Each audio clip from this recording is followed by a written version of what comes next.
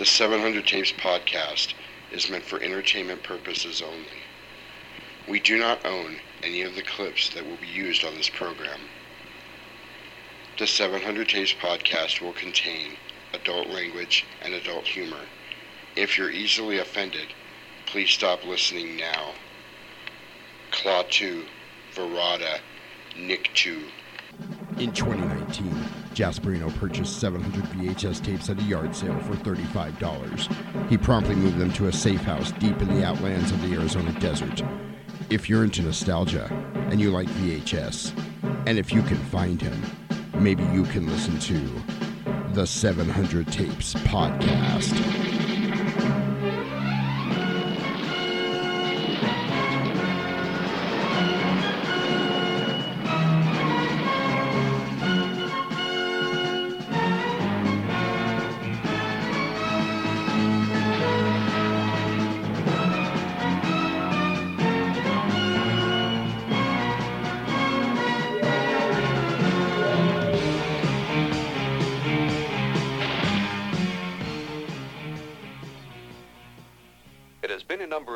Since I began excavating the ruins of Kandar with a group of my colleagues. Now my wife and I have retreated to a small cabin in the solitude of these mountains. Here I continued my research undisturbed by the myriad distractions of modern civilization and far from the groves of academe. I believe I have made a significant find in the Kandarian ruins, a volume of ancient Sumerian burial practices and funerary incantations. It is entitled Naturan de Manto, roughly translated, Book of the Dead. The book is bound in human flesh and inked in human blood.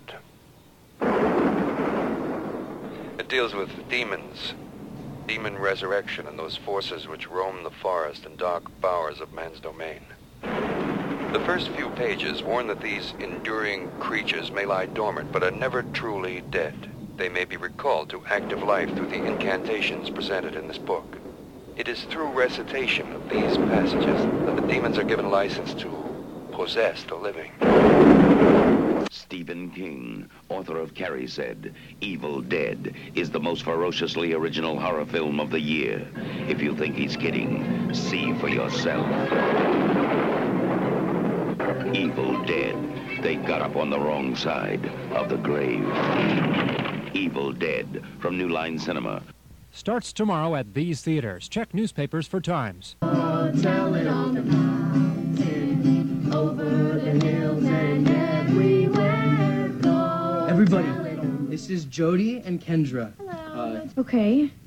Hi, we're in a hurry. We're actually looking for a book that could save lives. Yes, I've got it right here. Oh, thank God. Thank him indeed. The Bible. Here, let me read to you. Oh, no. No, see, we're actually looking for the Book of Evil. Is there a cellar? Great. There it is. The curse begins with 4 words. Gort, Klaatu, Verada, Nikto.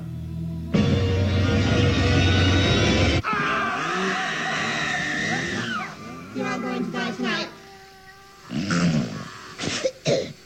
You're all going to die tonight.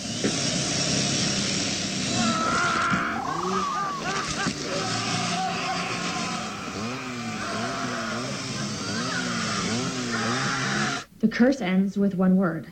Adunda. What the heck? Why? I don't have an arm. Fine. For some reason, I split my tongue in half. Okay, well, let's at least finish the song. Everyone hold hands. Except for Eric. Damn. Go tell it on the mountain, over the hills and everywhere. Maybe we didn't do it right. Gort, Klaatu, Verada, Nikto.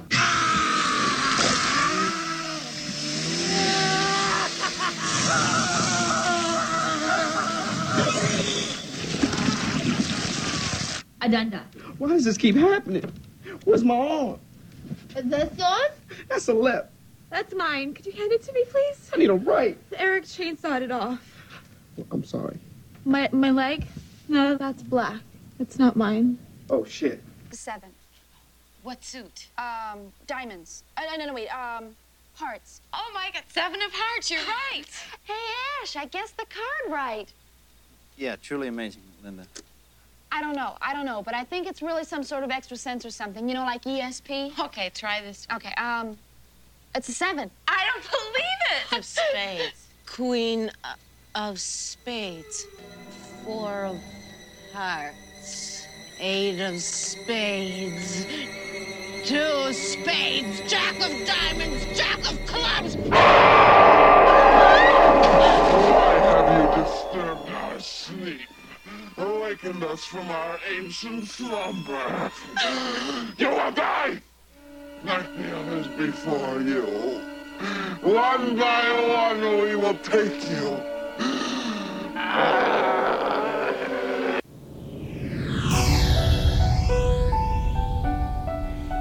Alright, I'm gonna do my announcer voice right here. Watch. It's gonna be awesome. Watch. Here, let the ambiance play for a second. If we were in a studio, we'd be waiting on the announcer voice like this. Broadcasting from an abandoned missile silo in the outlands of the Arizona desert. Here are your hosts, Jasperino and The Legacy. This is the 700 Tapes Podcast. And then they'd fade it out. What's up, freaks and weirdos? Jasperino here with you, joined as always by the man, the myth, the legacy, Mr. Roman Alvarado. How you doing, sir? Shit.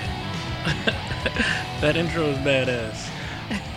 Did you get that one, the funny part, the middle part? That was in Scary Movie 5. So the funny thing is I've never seen Scary Movie 5, but I knew... That's good. So, but what happened made sense to you. Yes, okay. For sure. Because I played it for a couple other people and they didn't get it. And I was like, oh man, I hope this gag doesn't fall flat. No, I would say clearly you know what's... It was the people upstairs, the right. Bible study, and then they were reading the thing, and then, oh my god, it didn't work. You're like, do you have a cellar? Dude. So, of course. I thought it was hilarious. Yeah, hell yeah, for sure. So, here we are again on a Sunday.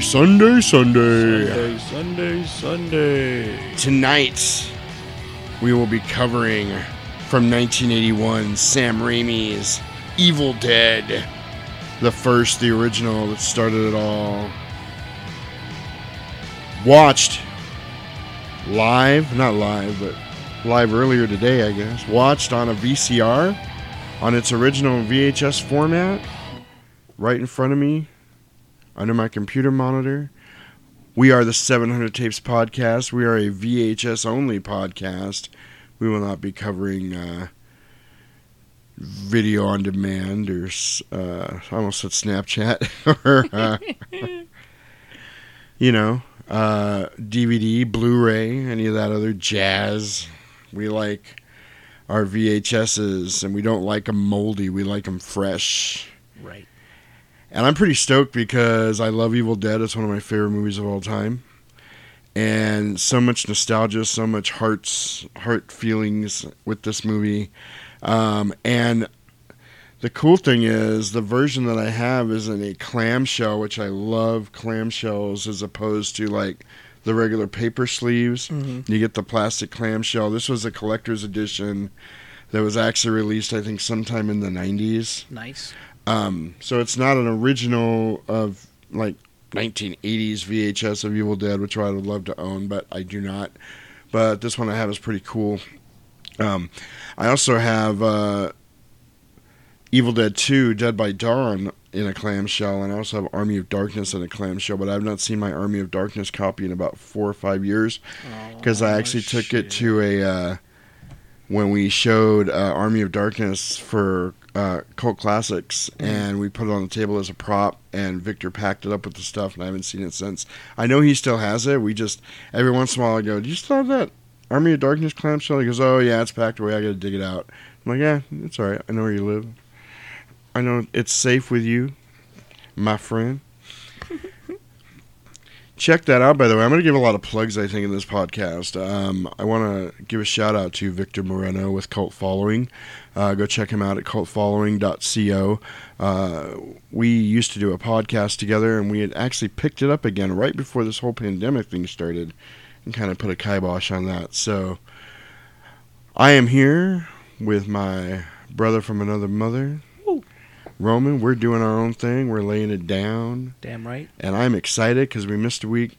Right. That's okay. I just need to refuel, gear up, because this movie's kind of special to me. I wanted to kind of take my time, get everything laid out. So, before we get into all that, let's take care of some housekeeping. You can check us out on the interwebs. You can listen to this podcast not only on SoundCloud, but also on Stitcher. You can listen to us on Spotify. You can listen to us on CastBox. You can listen to us on iTunes, because we're kind of a big deal. One thing, if you listen to us on iTunes, make sure to give us a review, because that is really important on the iTunes algorithm format thing, whatever they do. Mm-hmm. I don't really understand how it works, but I know that getting reviews help us.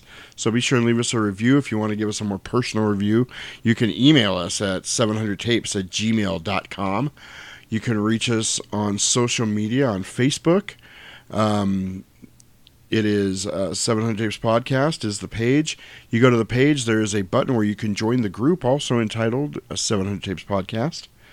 We will give you updates on our episodes, and we're going to try and be more faithful about posting on there. You can find us on the IG, on the Instagram tip at 700 Tapes. If you want to check us out on Twitter, you can do that also. It's Jasperino_700 Tapes. For your interweb goodness, drop into my DMs if you want. Cow. You know. I don't know if you noticed, but I recently made you an admin on the 700 Tapes podcast page on Facebook, as well as the group. Yep. I'm going to need you to do me a favor. All right. I'm going to need you to make me an admin also. Gotcha. So, okay, we're pretty open book here. What you see is what you get with the two of us. So I'm going to be honest with all of our listeners right now. Right. We did not podcast last week because I went through a little bit of a bump of depression. I struggle with that a little bit. I'm bearing my soul here. I hope no one swallows it. Get it? I'll swallow your soul. Swallow. Anyway, I went through this little bump, and I deactivated my Facebook account, and I was like, I'm not going to be on Facebook anymore. I'm just going to... My presence on Facebook will be all 700 Tapes Podcast. I don't need my personal Facebook anymore. I just kind of, nobody cares anyway, blah, blah, blah. That's what I went through. So I did not realize when I went to deactivate it, they were like, you have a group and a page connected to your profile that will go away unless you... You're like, oh, no. Unless you appoint another admin. So I was like, oh, shit. But it's good because I'd been meaning to make you an admin on those pages for a while, but I couldn't figure out how to do it, so it forced me to figure out how to do it.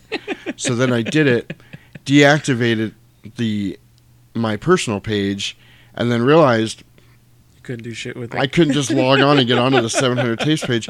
So I thought I had made a separate account for the 700 Tapes podcast under 700tapes@gmail.com. But it's based under your still based under me, so I couldn't get in and do anything for the podcast.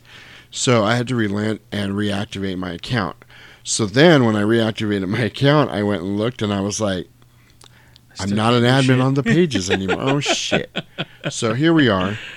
I'm just throwing that out there to you. So now we are joint admins, which we should have been from the beginning. I just couldn't figure out how to do it. No worries. But that's the whole story. I'm going to hang this over your head now. I'm going to dangle the carrot in front of you. What's that? And you'll never get it back. Oh, right, this is, I'm in control now. It's my podcast now. From dusk till dawn, I'm running the show. You ain't going to do a goddamn thing. Say another word and I'll gut you like a fish. Oh, shit. Leave you here. We just went to another level here, I think. Oh, my God. Isn't that what Max said? He said, say another. Give up our location again. I'll gut you like a fish. Yeah. Yep. Leave you bleeding. Predator. We're going way back. Yes. And in all honesty, I think it's just been I think one of those melancholy, like, 2 weeks or something. Dude, I don't honestly, know. I think it's the heat. The heat I don't know does it what to the you. fuck it is. Like, because to be honest, and you know, since we're bearing souls here, Okay. I think I'm definitely, you know, feeling that same little haze. I don't know what the fuck it is. Like, it's just one of those, like, everything is good, but something is off. Right. And there's, you know what? When it's 115 goddamn degrees outside, it's hard to. Sometimes life just loses its sparkle a little bit. Yeah, shit. Got enough fucking, you know, sun gleam. Right. It's definitely not a vitamin D deficiency. That's No, oh. no, we don't need those happy lights or nothing. Shit. But yeah, there's just something about, you know, it's almost like, with me anyway, I feel like I can always find something wrong. Like, Mhm. can always find something to complain about or bitch about. Dude, I tell you, I delved headlong into, like, comic books and horror movies. That's my thing. That's what I do. I also do ridiculous, like, there's a, I do ridiculous buying on eBay. Like, Oh, shit. somebody told me one time, and I hope this isn't too sexist, they were like, "You're like a woman. Shopping is therapeutic It's to therapeutic. you." Dude, I went a little crazy on eBay. I ordered Dark Water on Blu-ray, the original. Gotcha. The Japanese movie. I remember you were telling me about it. They later remade it with Jennifer Connelly, I think it was. Or Jennifer Love Hewitt. One of those Jennifers. One of those I don't remember which one. But the original was actually a Japanese movie. It's really, really good. But I got I found the Arrow releasing super dope book, like, release of it from Arrow. So I bought that. And I also I started my Guardians of the Galaxy set. I saw that. I've got a Gamora on my desk and a Rocket and a Baby Groot. And I have a Star-Lord on the way. Oh my God. Yeah, I really fucked up financially this week. Because, yeah, I get down and I'm like, I just want to feel better. This little plastic action figure would make me feel better. That's funny. I'm reading Flashpoint Paradox again. Dope. I'm reading that again. I delved into some horror shit this week. I actually wrote down some of the stuff I watched. Nice. Because remember, I was like, I need to start writing down what I did. Mm-hmm. So, what did you do? Let's talk about enough about me. Kind of going into, you know, what we're already talking about. One of the things that I've kind of done, you know, while even last week, and I think, no, not even last week, the prior week to everything was, I knew I wanted to watch Devil's Advocate. Nice. So, great movie. You know, with us watching Speed, you know, 3 weeks or so ago, I was like, Yep. Fuck it, might as well follow it up with another, you know, Keanu Reeves movie. Right. And I was like, holy shit, this movie's badass. Like, I Dude. thoroughly enjoyed it, and I think I enjoyed it possibly more than the next person because it was so. Dude, was Al Pacino not the perfect devil ever? and the cool He's thing an about absentee landlord. Like the crazy thing is, if I'm not mistaken, one of the things that I caught on to, he says, I've been called many names, but he doesn't call himself the devil. Right, never. And I was like, I think that's so, like, badass. Yes. Because if you know, you know. You know. Yep. And it would have been too obvious. Yeah, Like, it's it was then nice to be like, it didn't, you didn't need that punctuation to Right. say I'm the devil. That's you funny know. because there's a really bad B movie that I like called Okay. Hell's Highway, and it's got an actress in it named Phoebe Dollar. I love Phoebe Dollar. She's probably my favorite, like, low budget B movie actress. Like, she's freaking awesome. Well, in this movie she plays the devil. Wow. But her name is not Lucifer. It's oh man, I'm gonna blow it now. It's like Lucifina or something like, or you know what I mean, something like that. It's loosely Lucifer. But there's a whole part where she gets picked up by these hitchhikers in the desert, and she's like, "My name's not Lucifer, but it's close." You're like, yeah, we get it. Oh, it's so great. She also did this other movie called Goth. It's just called Goth. I used to have the poster hanging up, and it got ruined on one of my moves, and I was so upset. Damn. But yeah, both great. If you're into, like, just low budget B-movie stock stuff, it's freaking amazing. Check it out. Phoebe Dollar is the queen of that. And but yeah, getting back to Devil's Advocate. Mm-hmm. That movie's, yeah, I think it's underrated. I don't think people gave it as much credit as it deserved. I was not watching. I was reading some of, like, the people's take on it or whatever, and they were like, yeah, Keanu Reeves is about as active as a fucking rock or something Right. like that. I'm like, you guys are shit. You got to remember his character, though. I mean, he Right. was a lawyer. He was very stoic. I'm about to say you know. Southern. He's a Southern Yeah. lawyer, and I think Al Pacino played Al Pacino. Oh my God, yeah. We and- talked about that. He's one of those actors that instead of him becoming the character becomes him. Yes. But it works with most people. With some And- people, like Al Pacino, George C. Scott's the same way. It just works with some It's people. one of those things to where you're like, okay, well, it's real. This is really Al Pacino-y, you know, Right. but it still fits in. It still fits in that. The funny thing is, I think one of the things, like when I was watching it, I was like, oh no, Mom fucked him. Like I knew from jump. Oh yeah. I looked and was like, oh, Mom definitely knows the devil. Right. Dude, and Charlize Theron. Oh my gosh. She looked really good in that movie. I don't And think she she goes, ever looked better. She goes like the crazy thing. She goes batshit crazy. Oh my God, that whole part where she was like, where she was saying, he fucked me. He fucked me. He hurt me.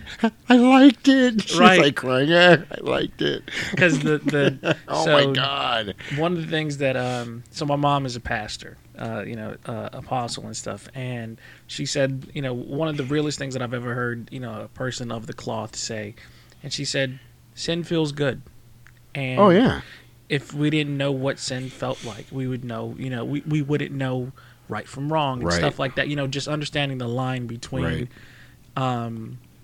sin and not sinning. She was like, but sin is such a big thing because it feels good. Yes. So when Charlize Theron was doing that, I was like, that's fucking the epitome of sin. Like Right. that is. Oh, yeah. Absolutely. She is engulfed because it's like, I didn't want it, but I liked it kind of Right. thing. She was indulged in the whole fucking thing. Like it was, I think just understanding that, I was like, fuck.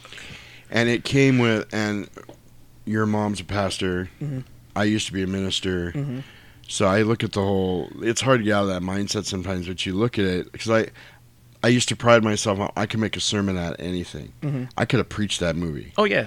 Because, that whole thing with Charlize Theron, it felt good and she liked it. Mhm. But then, just like Sin, you had the shame afterwards. It is Oh, that. I really liked it, but I did it.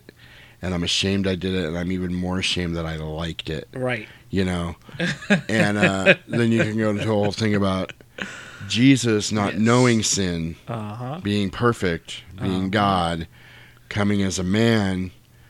Let me rephrase that. Coming here as a man. Having that first encounter with it and having to. But not knowing sin, but then taking on all of the sin. Mhm. That was the spiritual aspect of it was worse than the physical act of the crucifixion. Mhm. Was the fact, the Garden of if you Gethsemane. believe this or you don't believe this, Right. whatever, taking on all of that sin. Let this cup pass of me, Yeah, that was him being human, like, I really don't want to do this, but if I gotta, I guess I will. Yes, if it there's is. any other way.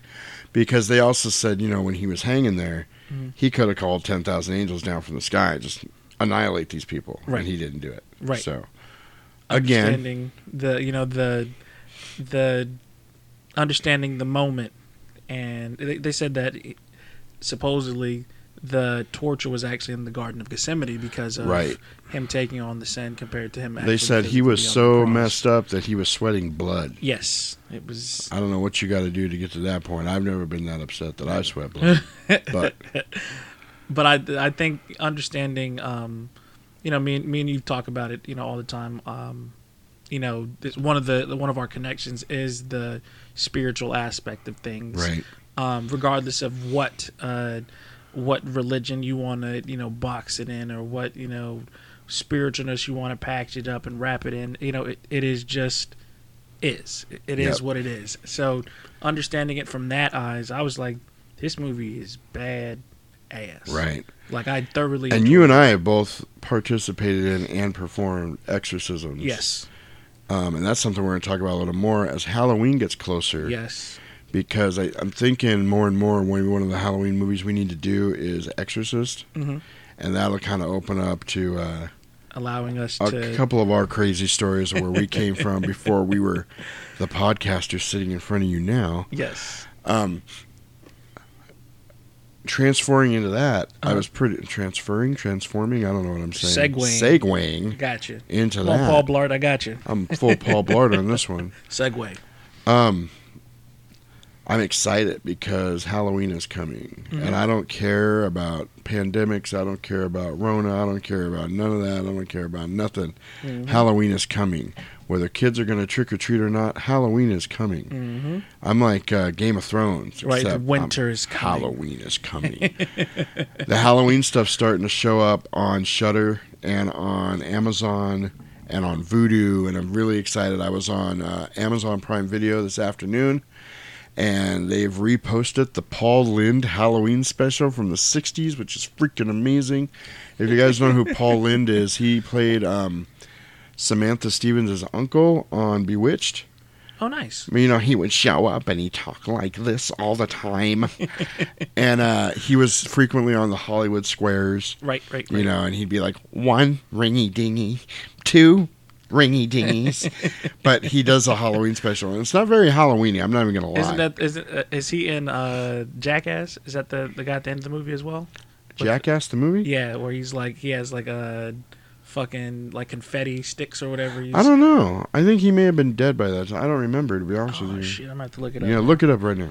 But the Halloween stuff's starting to show up. The anthologies and stuff are starting to show back up on the streaming services, and I'm excited because Halloween is my Christmas. It is my favorite time of the year.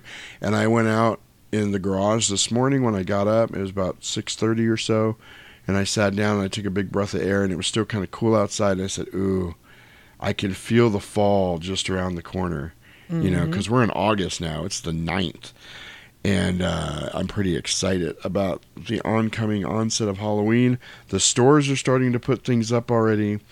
I was just at Michael's the other day. If you guys want to check on Instagram, they have like the Halloween village where you can buy the little houses and little people and make like a Christmas village, but it's Halloween.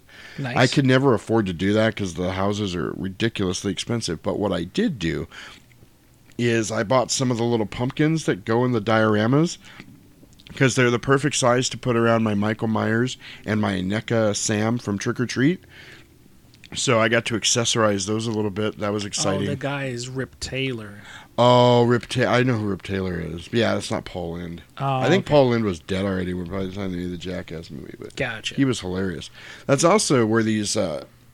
You've Coffins. commented before on the coffins I have by The Undertaker. Mhm. Those are little pieces from the Halloween Village, too. I got those last year. Nice. At the Michael's. So if you want to see those pumpkins I got, there's pictures of them on the IG at 700 Tapes if you want to check it out. Sweet.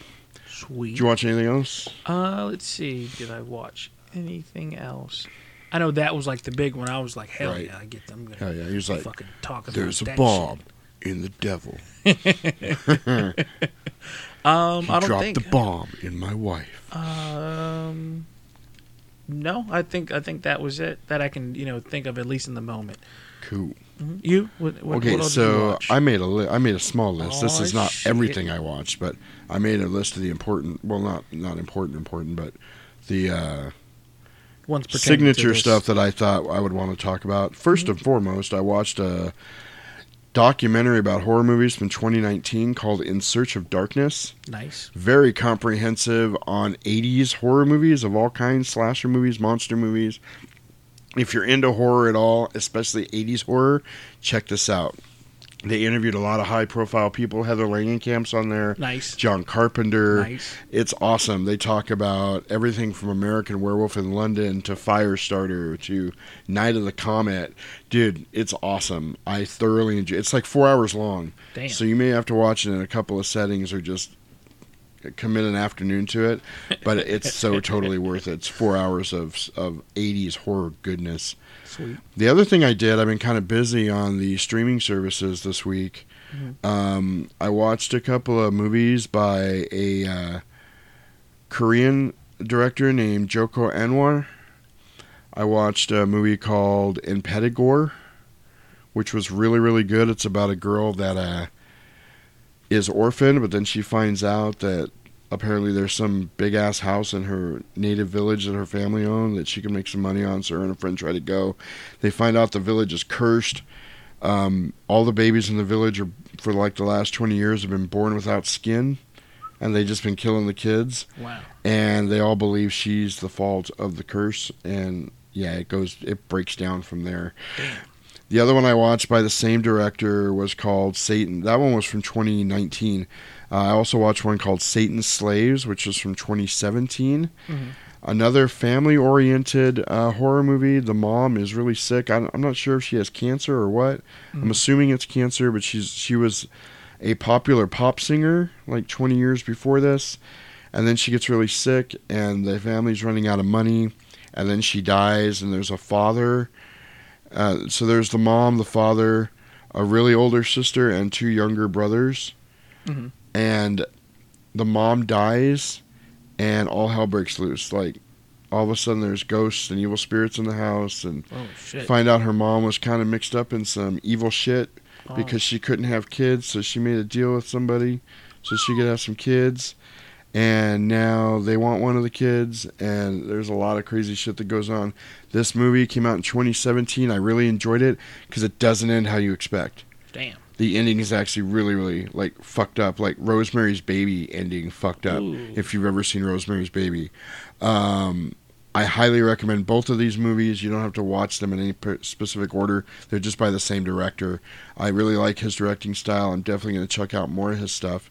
But I kind of had a Asian horror movie marathon because after I watched those 2 movies, I watched another movie called The Wailing. The Wailing was released in 2016. It's another Korean movie. The director's name is Na Hong-go. This movie is about 2 hours and 30 minutes long, and if you're going to watch it, you need to commit yourself to it. Damn. Because it's not a movie that you're going to want to stop in the middle of. It took me 3 days to watch it, and I was sick of stopping. Every time I wanted to stop, I was like, I don't want to stop, but I have to. Damn. Because a lot of times, I don't, unless it's the weekend, if it's a weeknight, once we make dinner and get everybody settled in and all that, we can sit down. If we're lucky, we can get a movie in, but usually we don't make it through a movie. Like, we start a movie and then we start falling asleep. And Right. I'm like, we're going to have to finish this tomorrow, or sometimes it's 2 days later. But I had to watch this, but I was so entranced with it, I kept going. Like, the one day, as soon as I walked home from work, I didn't even come up here. I sat down downstairs, turned the TV on, and started it again. Damn. And I was trying to get through it.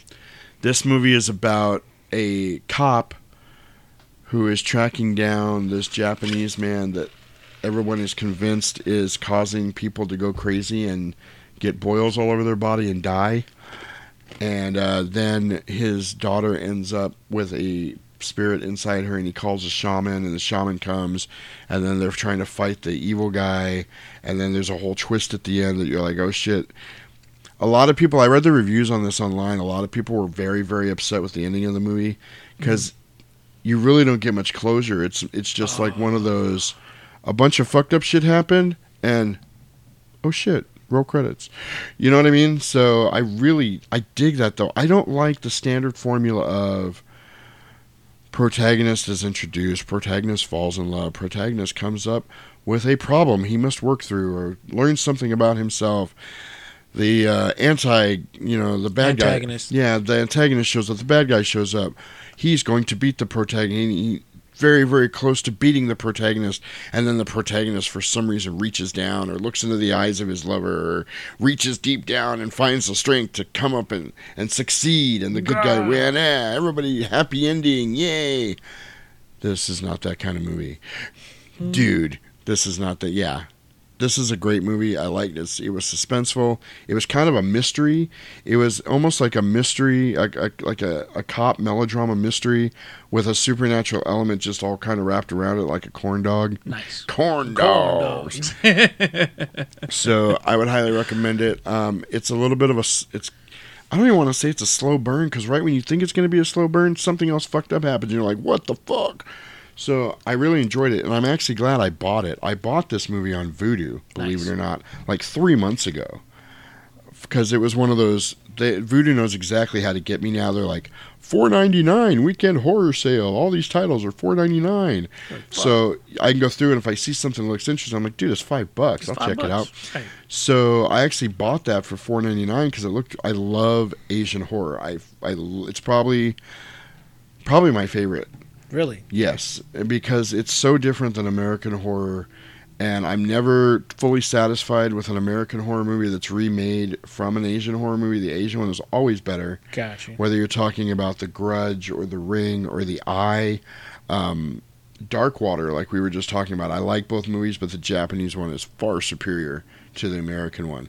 And I don't know if it's just because it's a different country and I don't fully grasp everything that's gonna say, like, all the the whatever. Culture, or I think it's a cultural thing. It just seems spookier to me because I'm unfamiliar with the culture to begin with. Mm-hmm.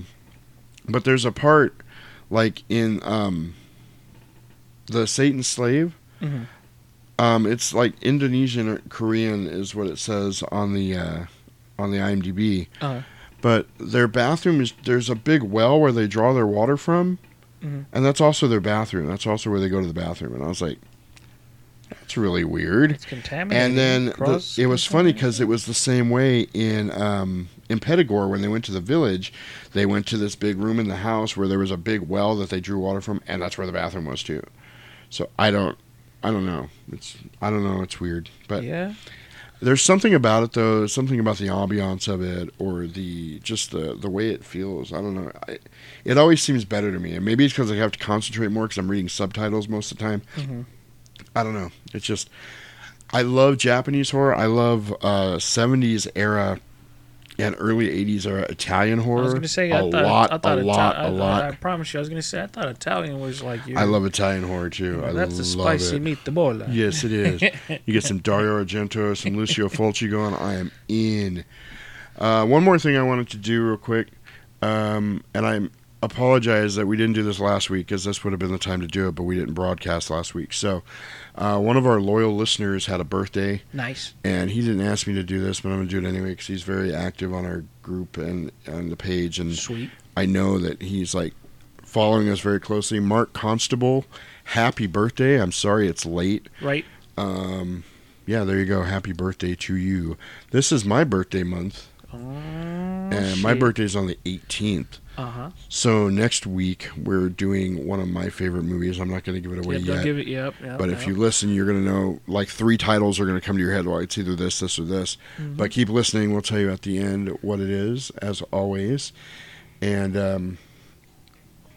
let's get into this shit. Yeah, let's get into it. Let's, without further ado. Ado. Oui, ado. But anyway, let's go ahead now. We're going to do something here. I don't know what we're doing yet because I'm a little off. I'm not gonna lie. This heat's got me kind of. It is definitely one of those. Again, it's been melancholy for me for the last 2 weeks too. So right. It is fucking K. If you guys are feeling the same way and you want to tell us about it, maybe we'll do a segment like Ask Jasperino. Right. Or Ask the Legacy. Yeah. Where we can give you some. My girlfriend broke up with me. What do we do? And you're like, well, you know, life ain't nothing, bitches and money. Right. Anyway, but right now we're gonna do a little thing we like to call the Tale of the Tape,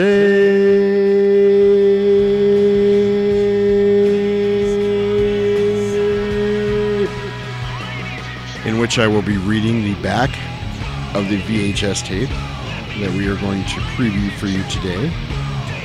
This time it's Evil Dead, the ultimate experience in grueling terror.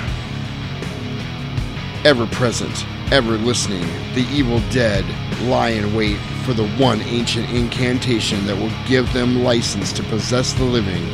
Watch in horror as 5 vacationing college students unwittingly resurrect these slumbering demons and are forced into battle with supernatural forces that occupy the forest and dark bowers of man's domain.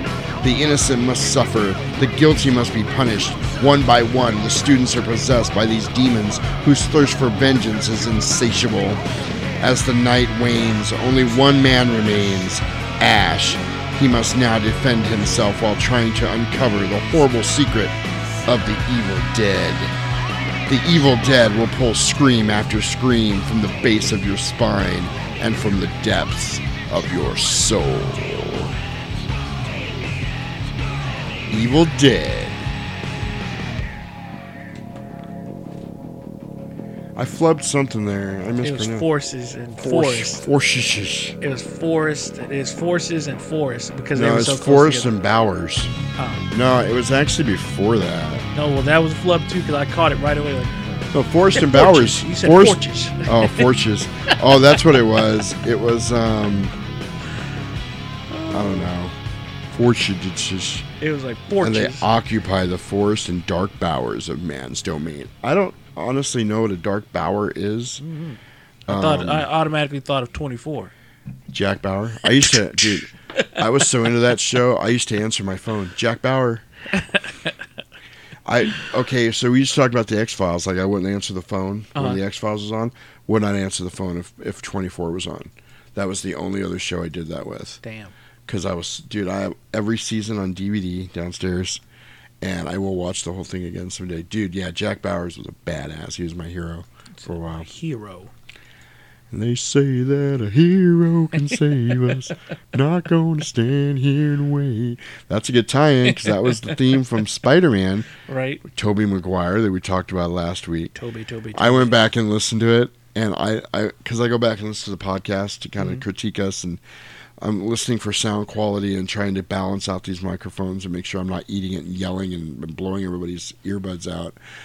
And I apologize. But I was trying to remember Tom Holland's name, and I couldn't. And Right. you were like, well, I think Spider-Man automatically, and I was like, don't do it. You're like, Tobey Maguire. And I was like, it's not Tobey Maguire. When I listened to it again, oh my God, I was laughing. It was really funny. It's not Tobey Maguire.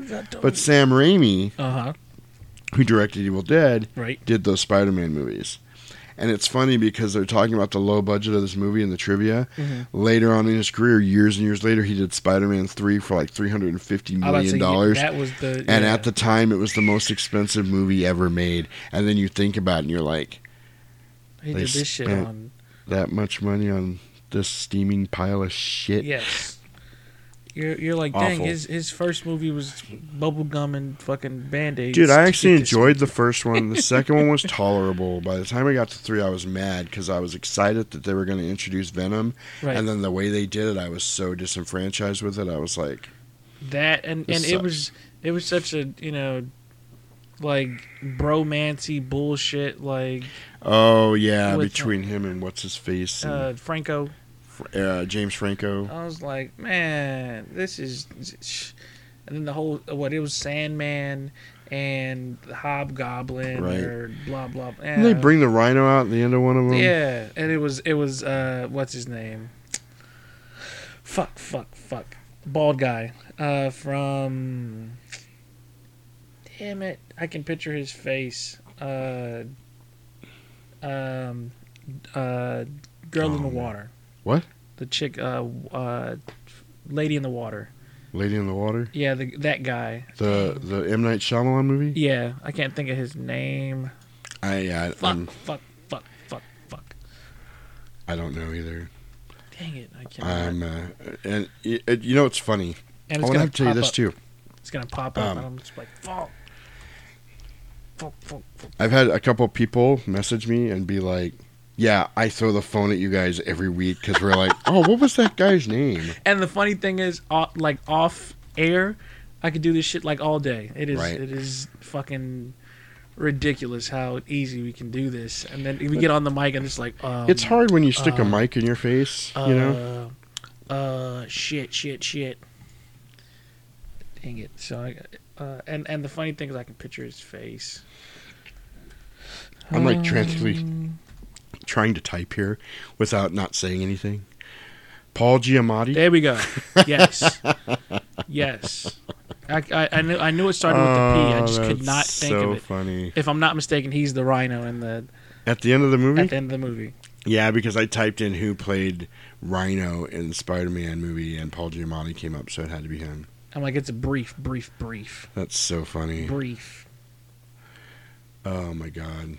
Anyway, yeah, People- Spider-Man 3, don't do it. People are fucking, Remember in Heathers where they were like, teenage suicide, don't do it. Look, they're That was the song, so now mine is Spider-Man 3, don't do it. Twilight. Don't watch that Don't movie. do it. Spider-Man 3. It's got Tom Maguire in it. Don't watch it.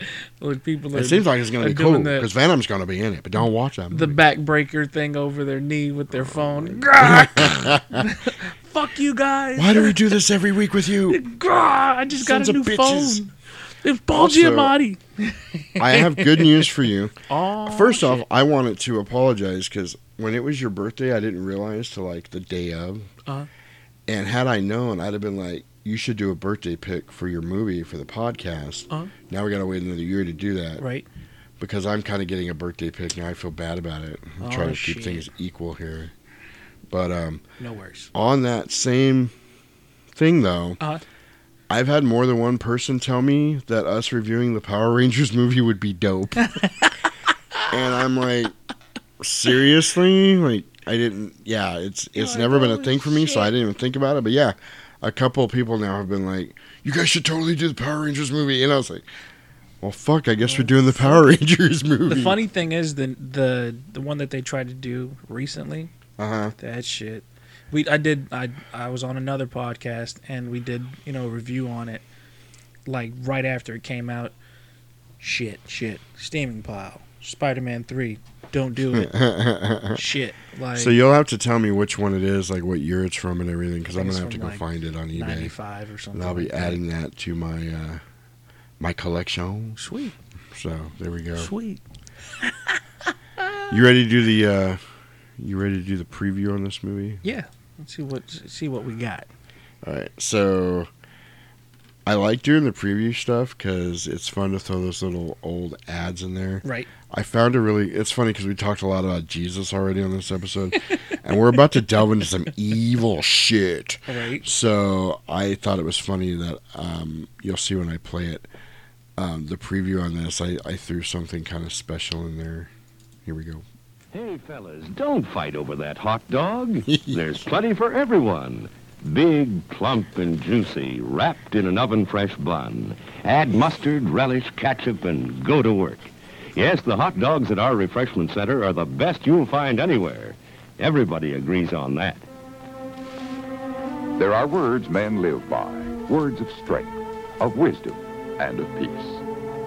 We urge you to find the spiritual comfort and guidance we all so greatly need by attending your place of worship regularly.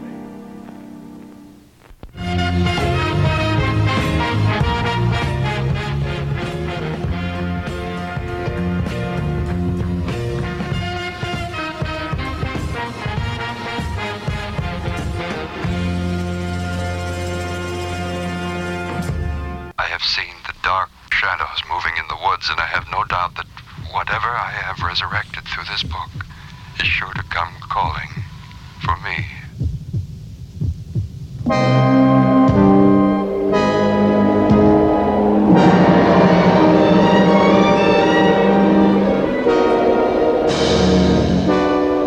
No, it was the woods themselves. They're alive, Ashley.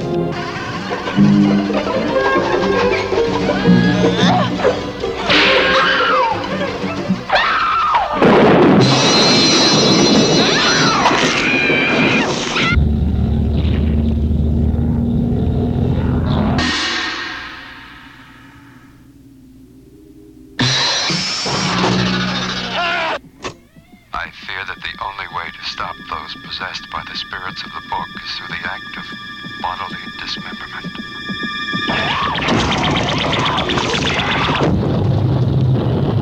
I don't care what happens to her.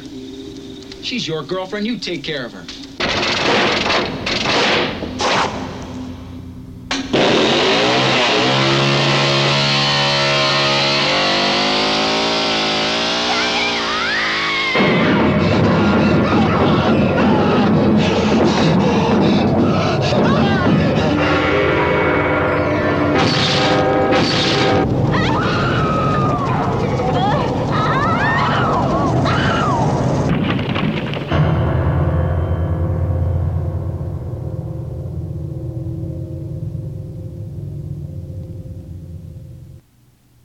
That's fucked up when he's like, I don't care what happens to her, that's your girlfriend.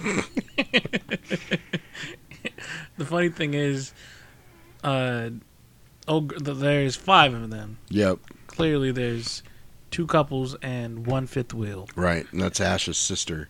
Oh, I didn't know who the fuck she was. Because there's actually a part in the movie where she goes, "You left your sister down here, Asha." Like, she actually says it's his sister. Gotcha.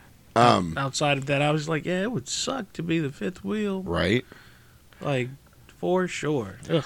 It's always rough, too, when you have a trailer that doesn't have the movie guy in it. Right.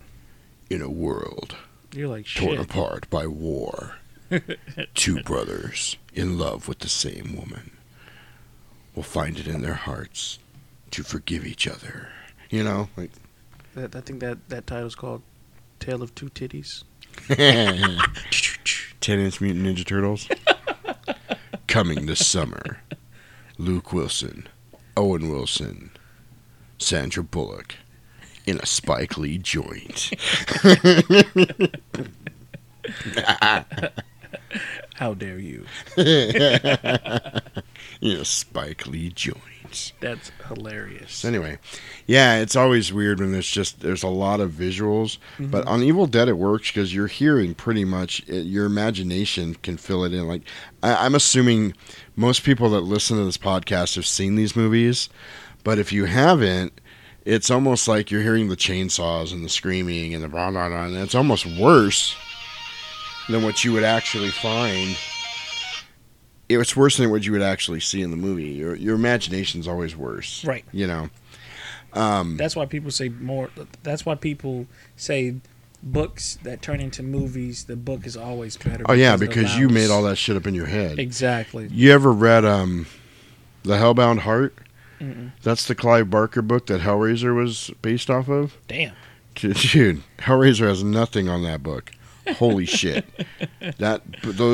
There's a trilogy of them, and they're so dark and so freaking twisted. I think they said the same thing about the actual Shining book compared to the movie. Yeah, I've been wanting to.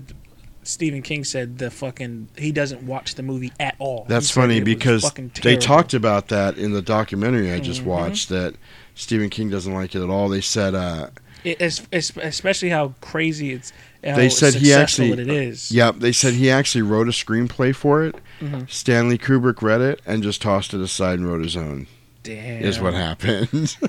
Damn. Do you deem that a success or a failure? Well, it was it's a huge cult movie. Super. So I mean, I've been wanting to read some of the Stephen King books of the more famous, because like I read Misery, I read Gerald's Game, I've read a lot of the short story anthologies he does.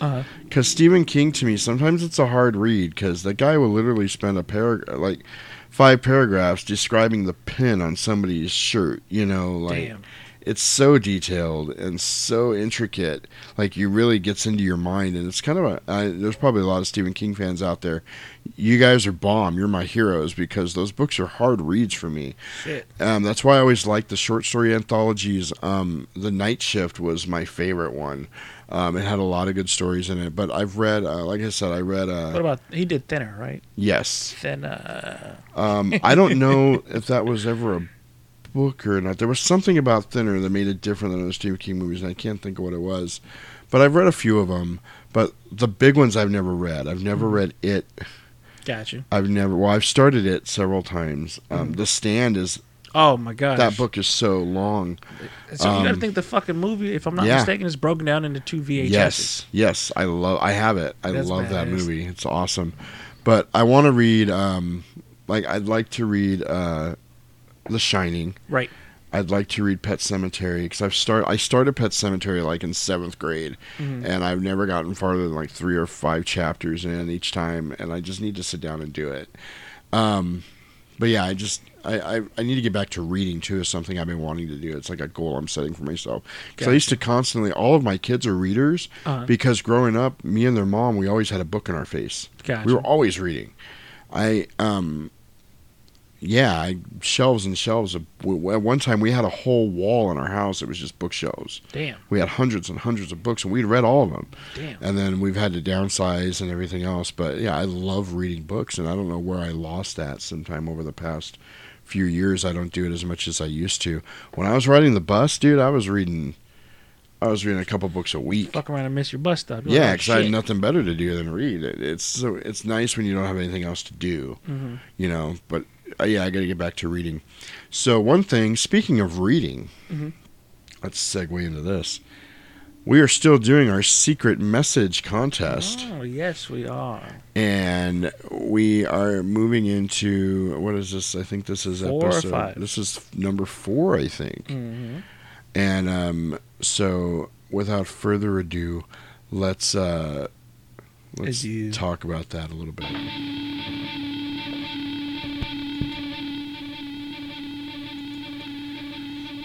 The following is a special message and public service announcement from the 700 Tapes podcast.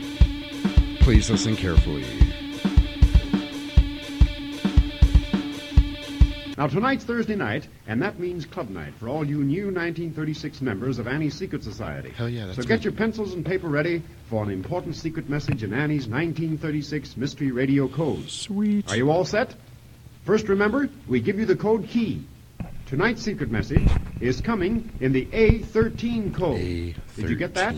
Yep. A13 Yep, I got is it. the special code key for tonight's secret message. All right. So write A13 down on your paper now so you remember it. And here we go with the secret A13. message itself. First word. All right. 19. 19. 5. 21. 21. 15. 15. 2. 2. 9. 9. 6. 6. 10. 10. 8. 8. 21. 21. Second word. 13. 13. 20. 20. 20. 20. 6. 6. 23. 23. 2. 2. 1. 1. 15. Third word. 15. 13. Wait, 13. 15. Wait, 15. Fourth and last word. Fuck. 17. 17. 9. 9. 6. 6. 23. Oh my god, 23. 14. 14. 2. That's all. And that was another secret message in Annie's Mystery Radio Code.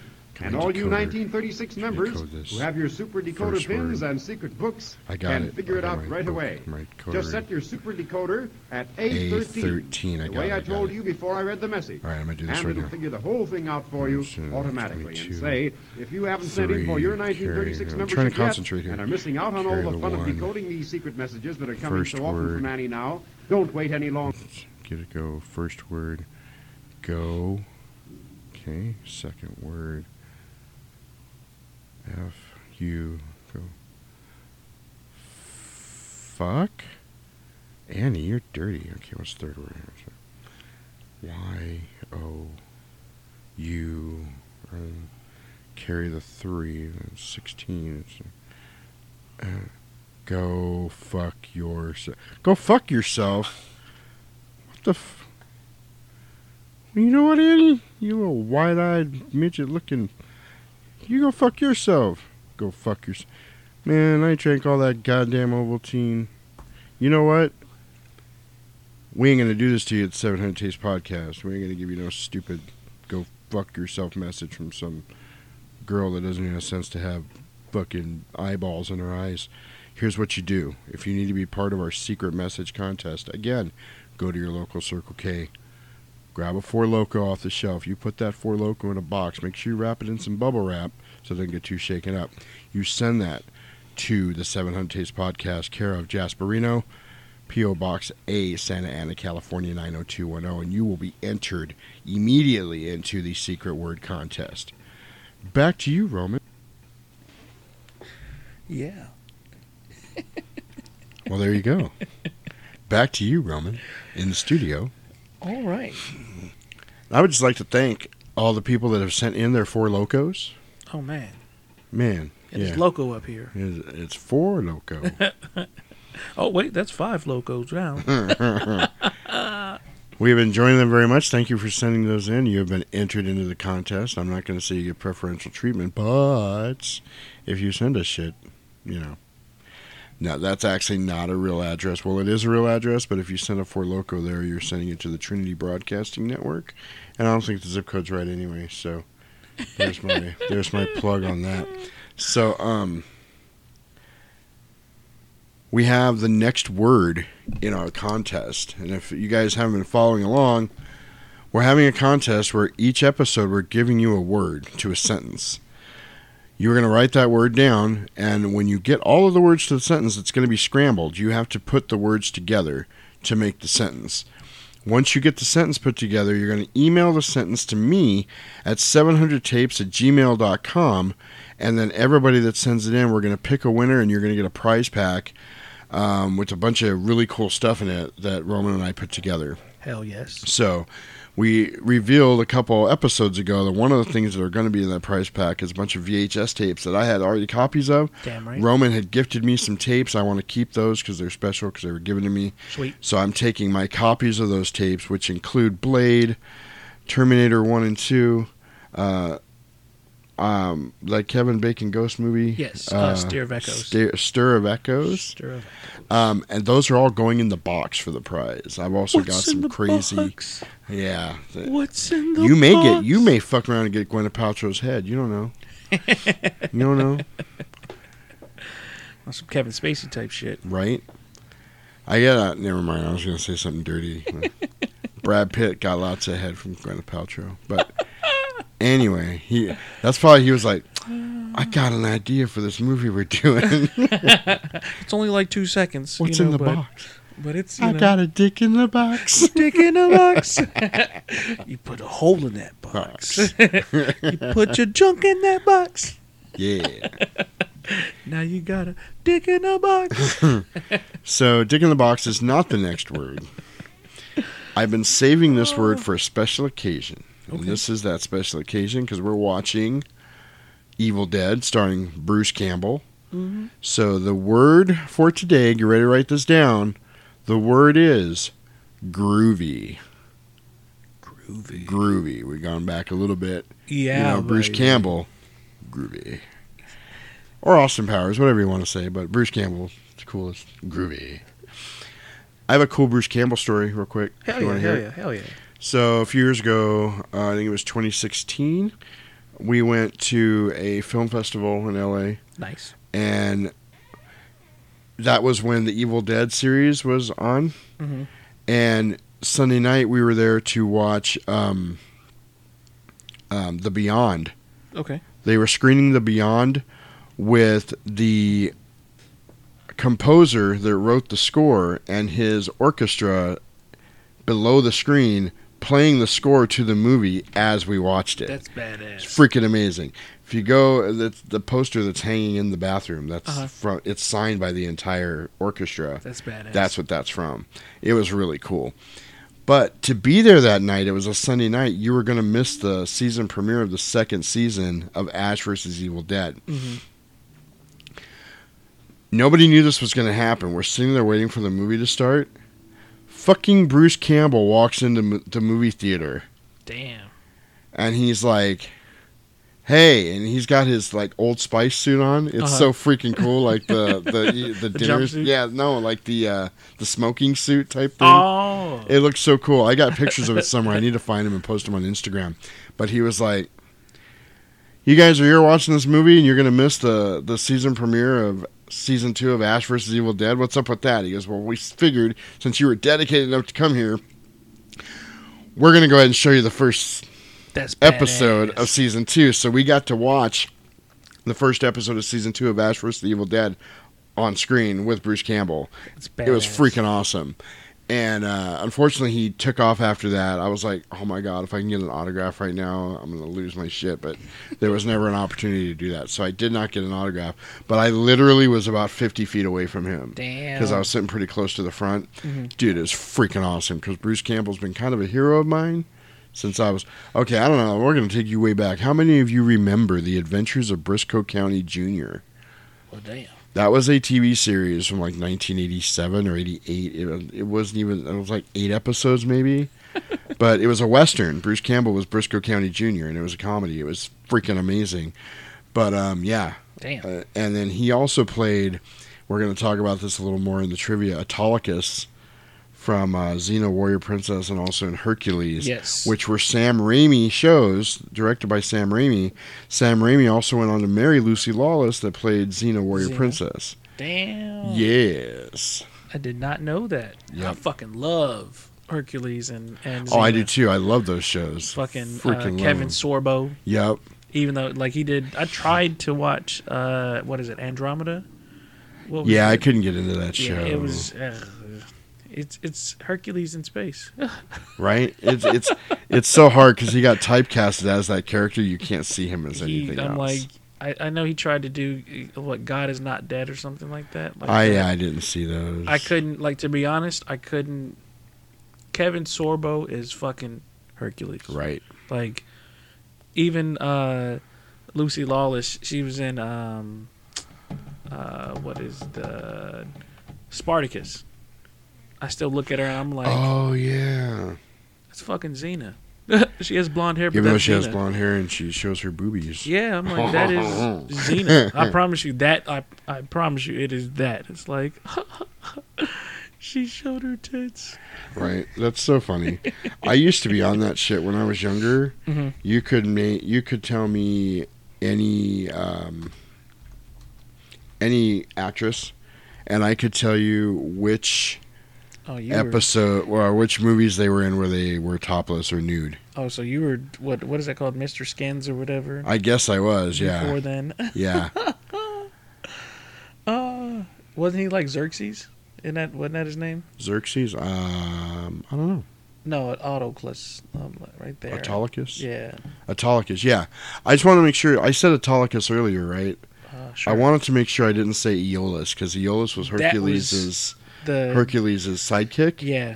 But Bruce Campbell played Autolycus, and I want to make sure I said that, because sometimes I go back and listen again, Mhm. and I say something stupid, You're like, not realizing it, and I'm like, did I really just say that? A couple episodes ago, I was like, John Saxon, he was Nancy's mom in Nightmare on Elm Street. The funny thing is I didn't point it out, but yeah, you said Yeah. mom, and I was like, oh, okay. Because sometimes Yeah, my mouth just yeah. gets moving. So Yeah. Roman's my boy. I gotta share this story.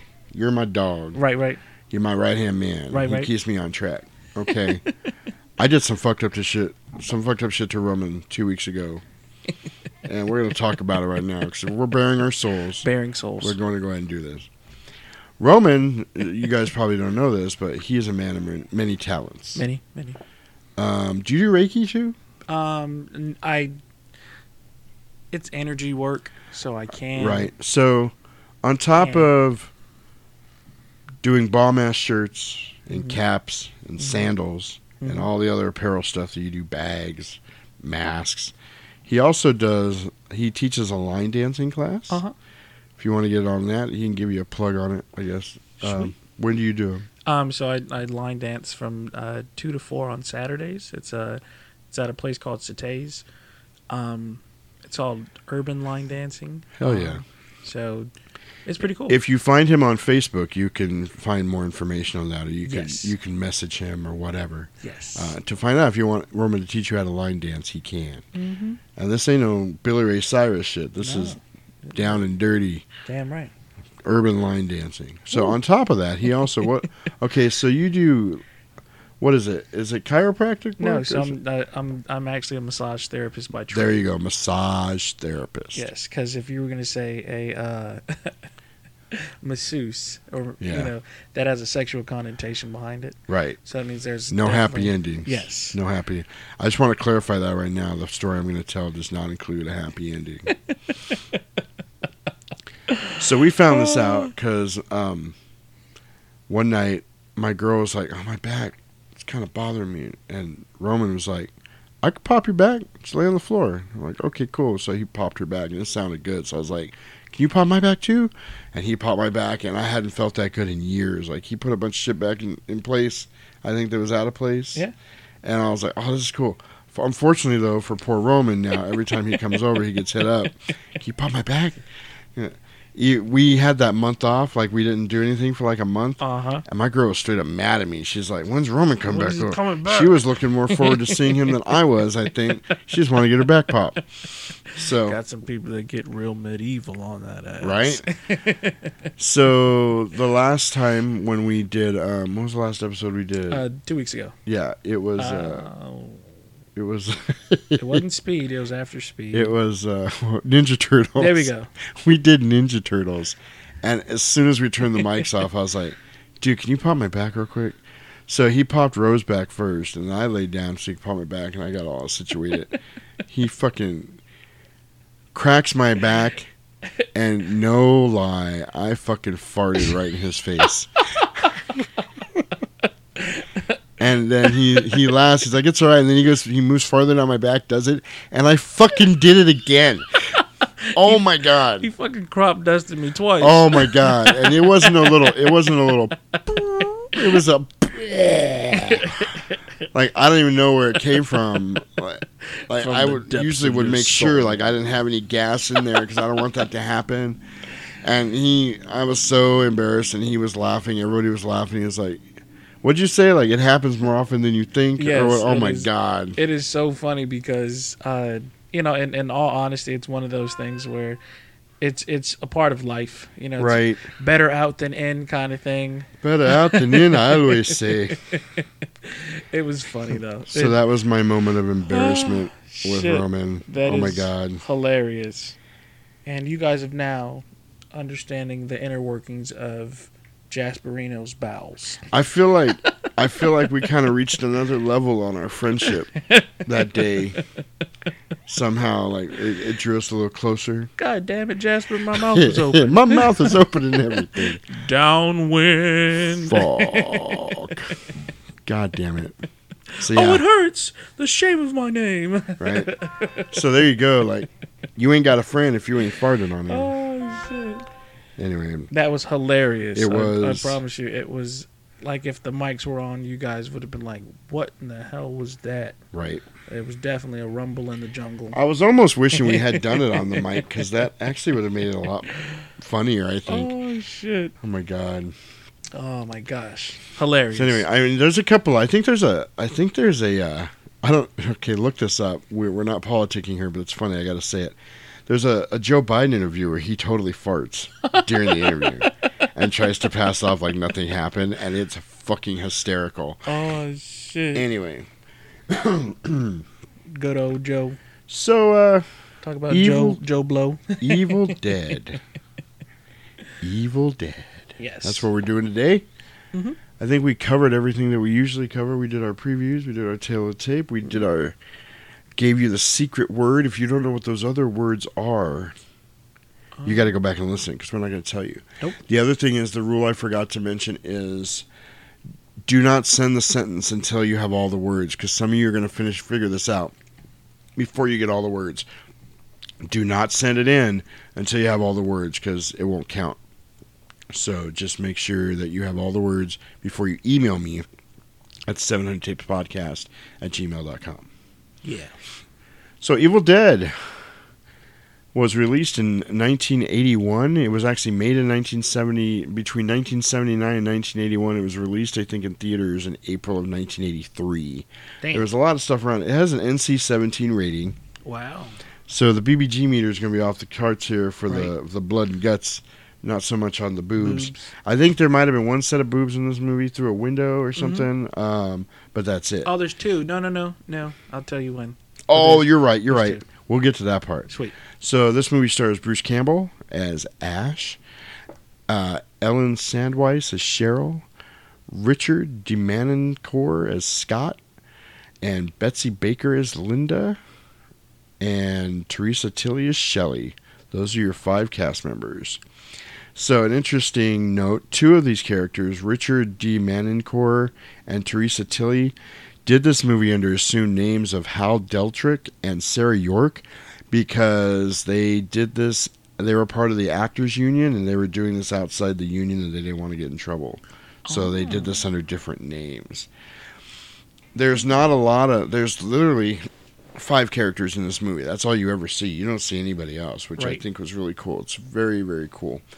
One thing I want to cover here, as we look at this cast on IMDb, there's a lot of actors and actresses here that are credited as Fake Shemp.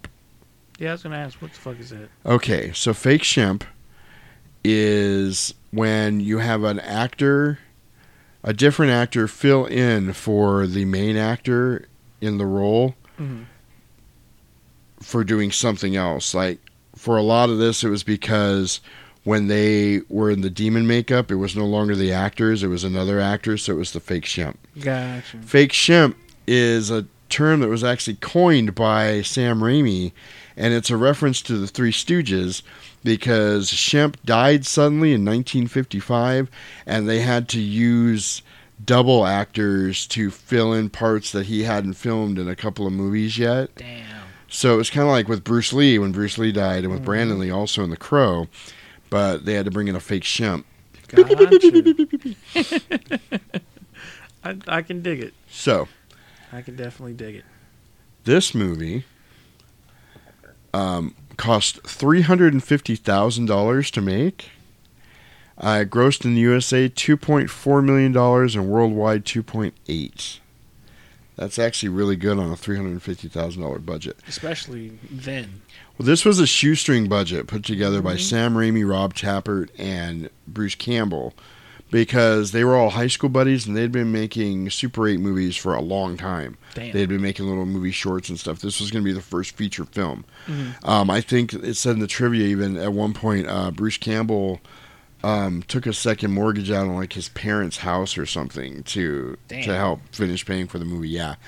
And they had called in a lot of, like in the local area where they were filming, they called a lot of businesses and stuff trying to drum up money to finish the movie. Like, we're making a movie here. It's going to put you on the map, blah, blah, blah. Right. And a lot of them didn't give money, but they did give them free food and gas and stuff like that for the actors, which really helped them in production, which I thought was cool. That's badass. So,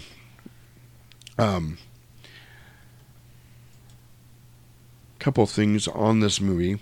The original script called for all the characters to be smoking marijuana when they're listening to the tape of the guy. The actors decided to try this for real, and the entire scene had to be later reshot due to their uncontrollable behavior. That's funny. It's pretty funny.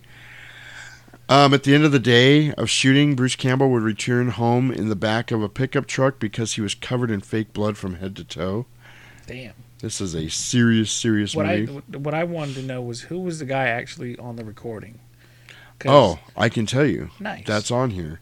It was the guy. Let me. I'm gonna have to scroll down here to it. Let me read you a couple other ones. I'll work my way down. Gotcha. When there wasn't any filming, Bruce Campbell would actually help out with the crew in prepping shots and props around the set. That was kind of cool. The opening sequence of the evil moving over the pond was achieved by having Bruce Campbell push Sam Raimi in a dinghy whilst he filmed the shot. Dang. So Bruce Campbell was pretty hands-on with this shit. Yeah, because they were all buddies. And what I really love about this movie is it's all... And the reason a lot of horror fans are into this movie, it's all practical effects. It's low budget. It's shoestring as fuck. As shoestring as you can possibly get. The parts where they're the demons moving through the forest, that was Bruce Campbell and Sam Raimi with the camera bolted to 2x4s, and they were on each side of it, and they ran through the forest and then just played it back faster. Oh. It's freaking cool. It took forever for this film to come out in Germany. The film was released in theater and on video the same day to avoid problems with the censorship boards. It was banned soon afterwards, but dominated the top 10 for the few weeks of its release. The ban was lifted in July 2016 after Sony Pictures Home Entertainment's lawyers convinced 3 German courts to revise decisions on at least 5 different movie bans. Damn. 2016. This thing was an underground gem in Europe because of this. Like, they were all just copies and copies and copies.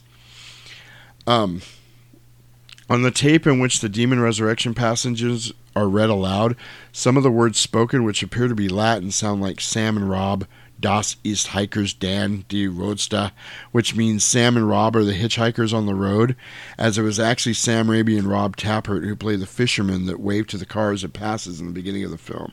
I thought that was cool. The tape recorder found in the cabin belonged to Bruce Campbell's father. And I'm trying to find... It was the guy from... he was a really kind of uppity actor that did the voice on the recording. It says right there. The voice of the professor on the tape recording is that of American Movie Classics host Bob Dorian. Nice. So remember that? American Movie Classics. Mm-hmm. That was kind of cool. AMC. Yep. But he's kind of a classic film actor. That's why it's so cool that this guy right here, Bob Dorian. I would have thought it would have been Sam Raimi or somebody actually doing it, because it's such a hands-on-y kind of thing, So it would only make sense to be someone in-house, but it's cool it's not, Yep. Ash's last name is never mentioned throughout the entire Evil Dead trilogy, though Sam Raimi and Bruce Campbell did toy with calling him Ashley J. Williams and Ash Holt, the latter revealing how Sam viewed the character of Ash. Ash Holt. Asshole. Yeah, it's funny. Never a bigger asshole than in Army of Darkness. Oh my God. You found me beautiful once. Baby, you got real ugly.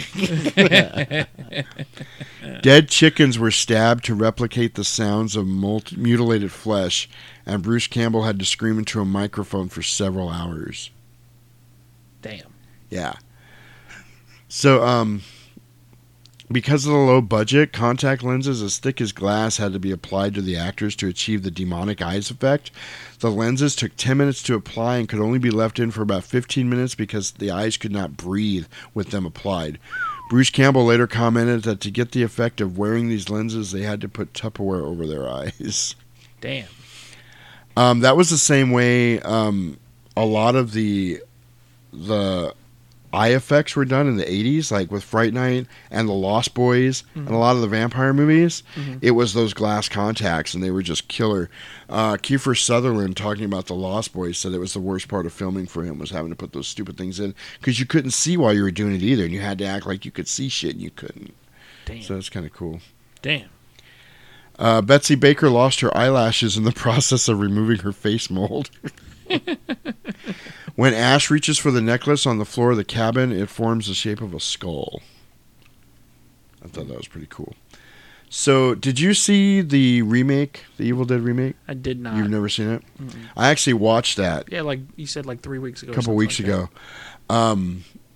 Which was cool because it kind of, as far as remakes go, and I think we touched on this a little bit before. The car's still there. So the car was, and it was actually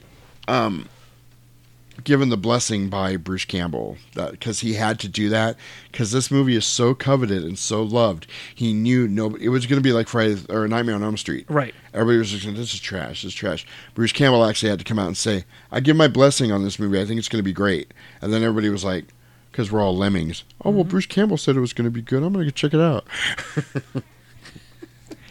I tell you, if there is one guy that has a cult following as an actor, it's fucking Bruce Campbell. For sure.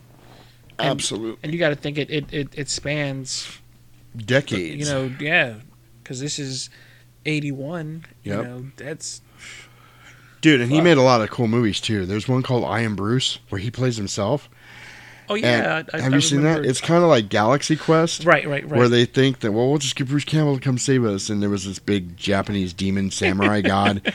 And he finally figures out it's real. He's like, fuck you people. And there's a part where he actually jacks an old lady's car, like throws her out of the car and the little old lady and takes it. He did a bunch of like purposely low budget films that were really good, like The Man with Two Brains and shit like that. Just really, really fun stuff. If you're into Bruce Campbell, check that out. There's an Alien one too, and I can't remember what it's called, but it's got Renee O'Connor in it, who played Gabrielle from Xena. Oh. So they're in it together. It's actually really good. It's cheesy special effects as I don't know what, but it's a fun movie because it's Bruce Campbell. So with in this movie, I thought one of the girls was the mother from The Shining. I kept looking like that's not her though. That was no, she's a really famous actress. I was like, that's and not now I can't think of her name. God damn it, Shelley Duvall. That was Shelley Duvall. Gotcha. And oh my God, in the movie, The Shining, which I recently on Vudu they had. You've heard about Dr. Sleep, right? Yes. That the character is the kid from The Shining. So because did you see it? That's the one with Obi-Wan, right? Doesn't he play the? Oh, is he in it? I don't know. Well, here's what I know, because I was out of movies for a little while. I recently bought The Shining and Doctor Sleep because I want to watch them in order. Mhm. I want to watch both of them, and I haven't watched Shining in a while. So, but Shelley Duvall in The Shining, I could not wait for him to kill her because she made the stupidest, most pathetic faces. But it was good; it worked for the role, Right. Like, and they said I read somewhere she was actually terrified because they didn't tell her half the shit Jack Nicholson was going to do before he did it.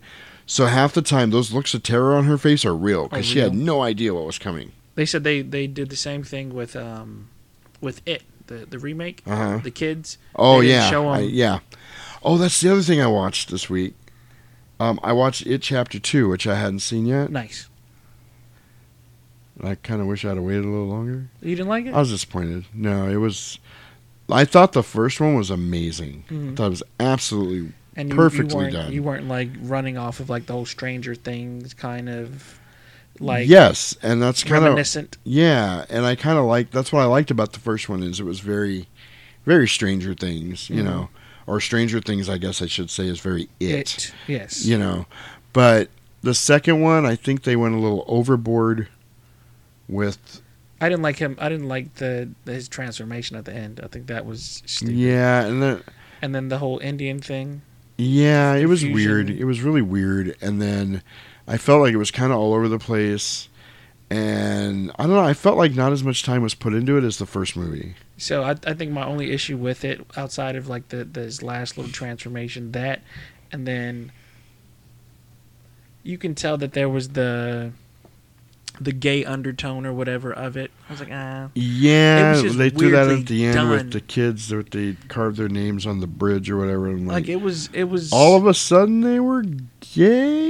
Yeah, I like don't know what's going on here. because he, you know, I can't think of the guy's name, but he's always the funny guy in the movies. He was the one playing in the arcade with the little boy next to him. Yeah, He was like, yeah. I didn't know fairies were in this Right, town or whatever. right. So you get that, and that was like his big secret Right. or whatever was, you know, he's the fairy. Yeah. You know. I don't know. I just was it like, didn't it didn't And look, and I have nothing against, you know. I don't gays or either, nothing but- like that. But I didn't like how that was portrayed. just to throw it in because you didn't see that at all in the first movie. It was like, it was weird. It was a random like left hook. I'm like, Right. and if you're gonna do that all the way. I felt like it. Exactly. Was That's what I'm just saying. Like if they had thrown in. if they had hinted at that in the first movie, which they didn't at all. It's And, like, you know, what the fuck? In fact, in the first movie, they had that whole part where they were in their underwear and they were all staring at what's her face girl. because she was laying there in her underwear and they were all like, "Whoa!" Right. They were all obviously not gay. Mhm. It was weird. It was just, I don't know. I don't mind that, but like I said, yeah, I don't like you said. I feel like it was I don't half-assed care, done.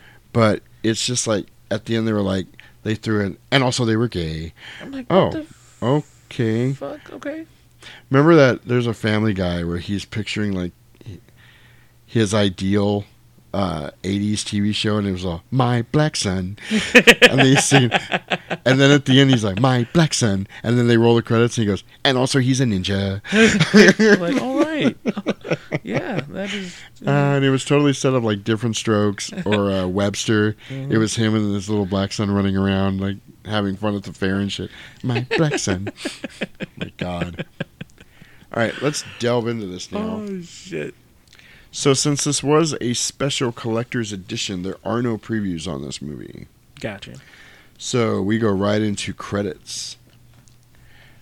I'm going to take a second here. I can't see. I'm going to flip a light on. Gotcha. So I'm going to step away from the mic. Go ahead, talk amongst yourselves. Roman, I'm going to leave you there. Yeah. Whew. I'm just gonna make random noises until, you know, Jasperino gets back. Whoo, yeah. Who's your daddy? All right. He's back. Guess who's back? Back again. Thank you for hanging with us. I had to turn the light on. I couldn't see my notes. Usually the one little lamp by my dresser here is perfect, but for some reason I'm struggling tonight. I also moved the microphone. We're squinting. Well, I moved the microphone so we could see each other better. Right. But now I'm having a hard time reading my notes. So I gotta figure something out. Hanging from the ceiling or something. So, no previews on this. We go right to credits. There's a lot of fog, and you get Renaissance Pictures presents The Evil Dead. So there's lots of fog, and you got the roving camera running through the woods, and then we see the yellow 73 Oldsmobile Delta 88. I thought it was a Pontiac. Strolling. But that is definitely Oldsmobile, a yep. Oldsmobile logo. So that's actually Sam Raimi's car. And it's been in every movie he's done. Really? Yes. It's really cool. Including the remake. Yes. Or the Yep. continuation Yep. or whatever Yep. you want to call it. Reboot, whatever you want to call it. And I want to feel like it's a remake. Or Mhm. not a remake. I want to feel like it's a continuation because the car was there. Right. Like these people, like they didn't... Well, I guess besides they had the same... Did they have the same names in the movie? Was there an Ash? I don't know. I don't remember. Anyway. Well, it would definitely be Ashley this time because Right. wasn't it based on a girl this time? Yeah, but... Yeah, I guess you're right. I don't know. I'd have to go back and look. I didn't look at it that closely, I guess. I do love that movie, though. It's really good. Nice. So that's Sam Raimi's car, and they're driving along and they're singing, and it's really kind of annoying. And you get more roving camera coming through the woods, and then Ash is checking the map in the back seat to make sure they can get there. You just crossed Tennessee, And blah blah blah. They show the roving thing, which is obviously supposed to be the evil spirit, come down towards the car, and then they almost get hit by a truck.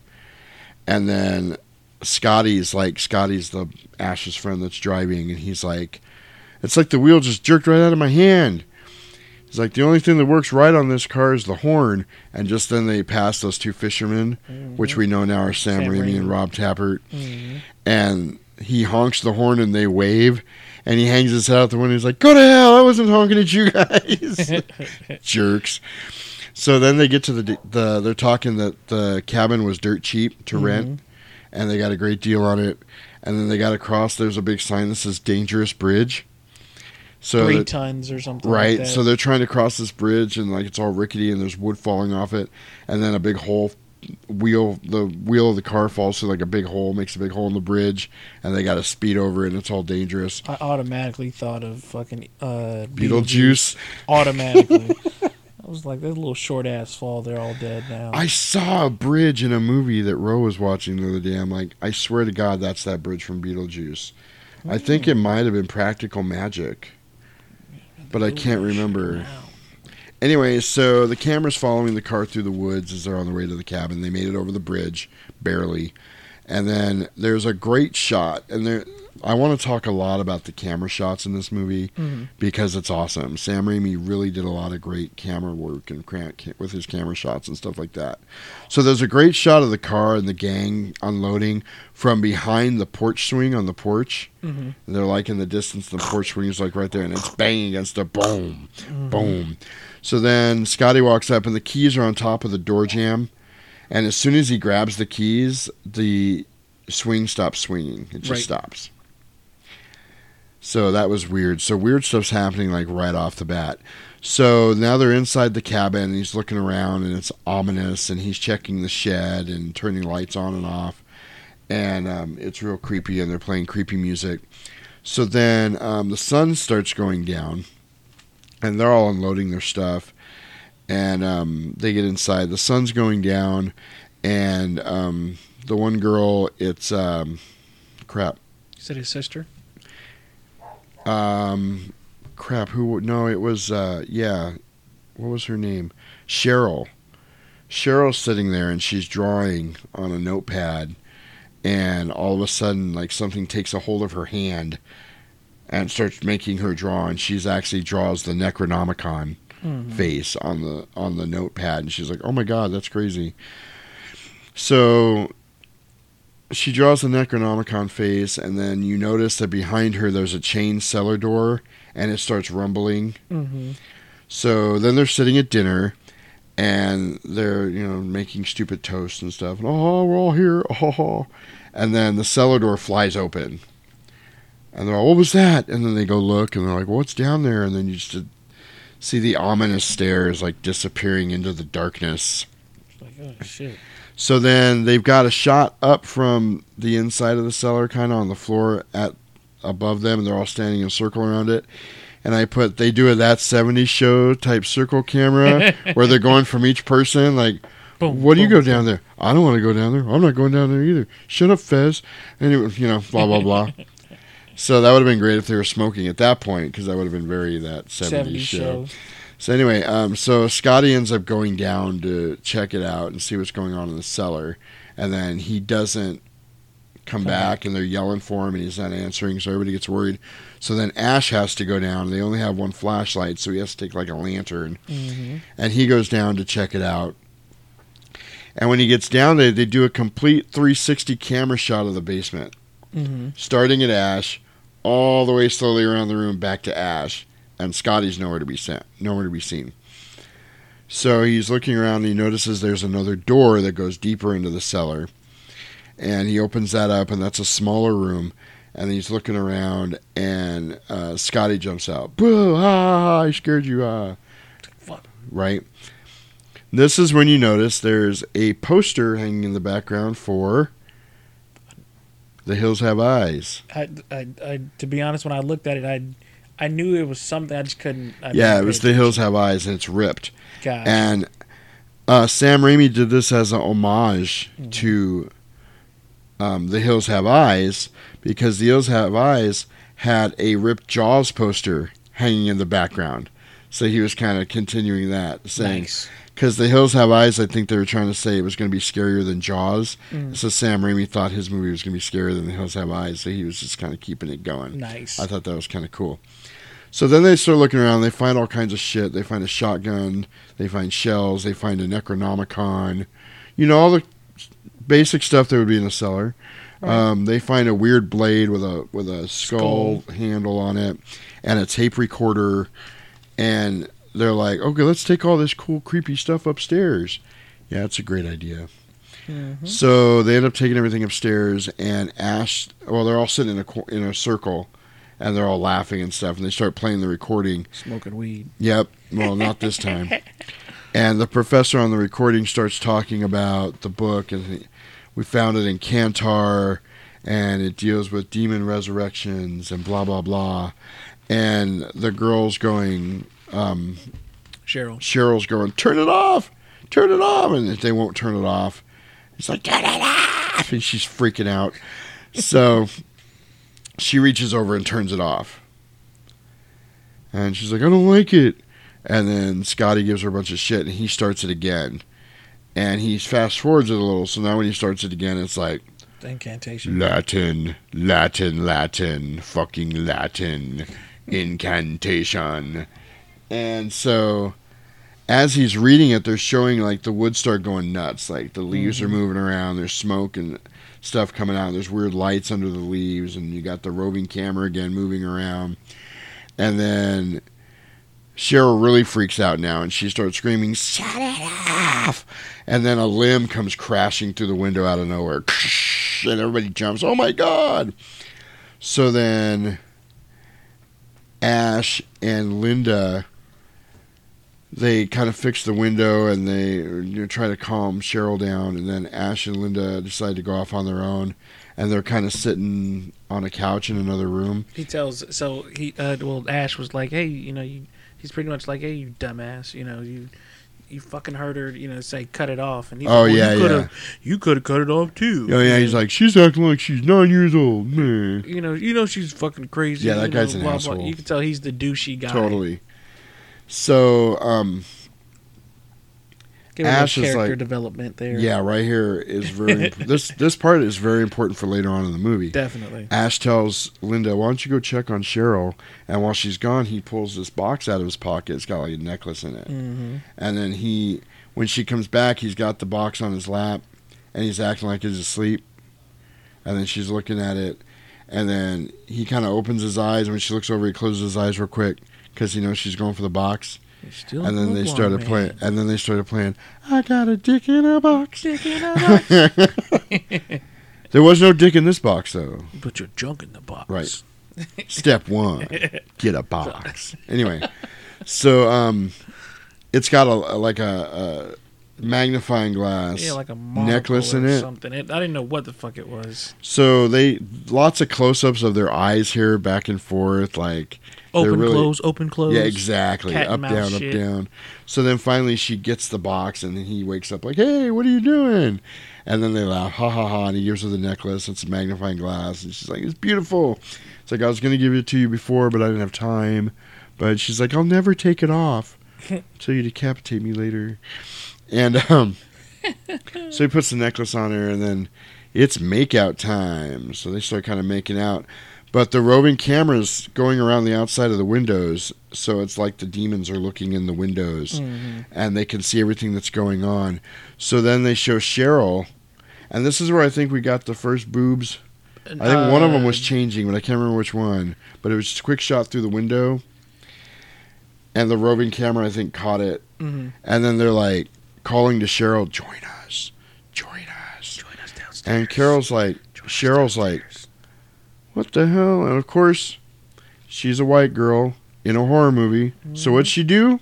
Goes to find the problem. I'm going to go outside and investigate. In the creepy dark woods where there's voices going, join us. And I'm not going to tell anybody where I'm going or take anybody with me. I'm just going to go check it out. Just going to go with my overcoat and my my shoes. bathrobe. Yeah. So she goes outside and she's looking around, and the woods start moving around her, and there's groaning coming from everywhere, and she's freaking out. And she's running, and then all of a sudden, and we're coming to a very important piece of movie history here, horror movie history, an iconic scene. The vines and branches come alive, and they start grabbing her by the arms and by the legs. And now we come to, I have two of these. One of them is in this movie. The other one's in Texas Chainsaw Massacre 2. I refer to this as the infamous Evil Dead forest rape scene.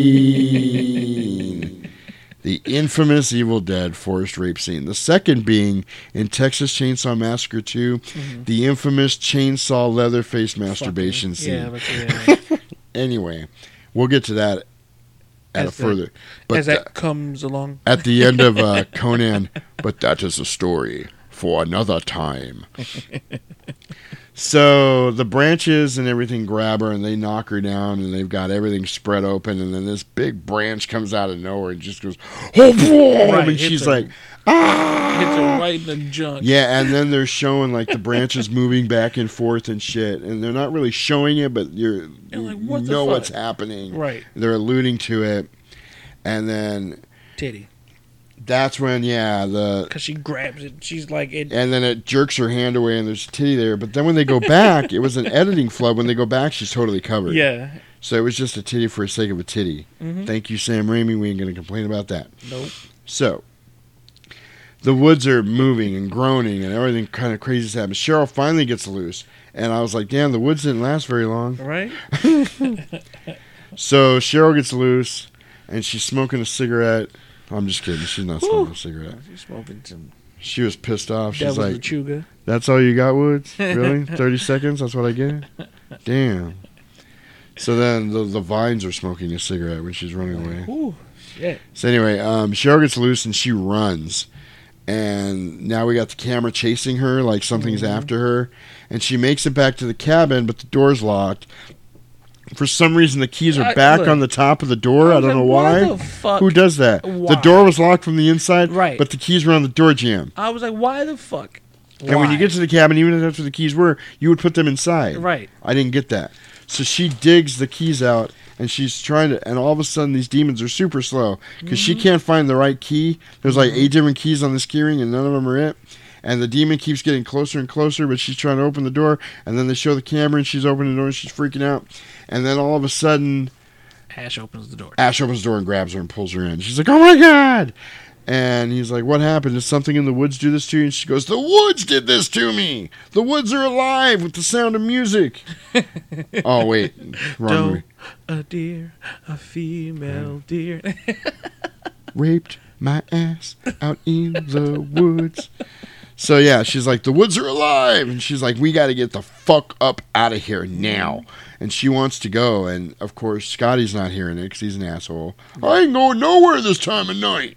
Nowhere. You're crazy. So here's something funny. Scotty's girlfriend was Shelly, right? Uh-huh. They don't say this in the movie, but there is an Evil Dead the musical. Do you know about this? I did not. There's an Evil Dead Broadway musical. And shit. After I got all this ready, I was kicking myself for not using any of that in the intro. Uh-huh. But I'm going to use some of it later. We'll see. Gotcha. But in the musical at the beginning, because I watched a little bit of it because I'd never seen it. I've always wanted to see it live, but I found it on YouTube and I started watching it. And he's kind of introducing everybody. He's like, "Oh, Linda, my girlfriend, I love you. Oh, Cheryl, my sister, you know, and Scotty." And he goes, "Oh, Shelly, Scotty's girlfriend for the weekend." He goes, "I guess if you were good enough for him to pick up drunk in a bar 3 hours ago, you're good enough for me." So apparently Shelly wasn't even his girlfriend. It was, according to the musical, I don't know if that's how it was in this movie. But you would think that, because after Shelly dies here in a few minutes, Scott gives no shits. No fucks given. He's like, "Let's just get the fuck out of here. I don't even care about your girlfriend," you know?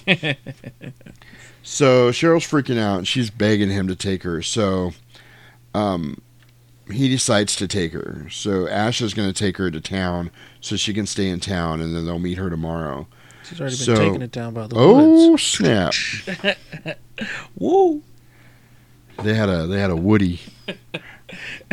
There's a snake in my boot. Teak. Mahogany.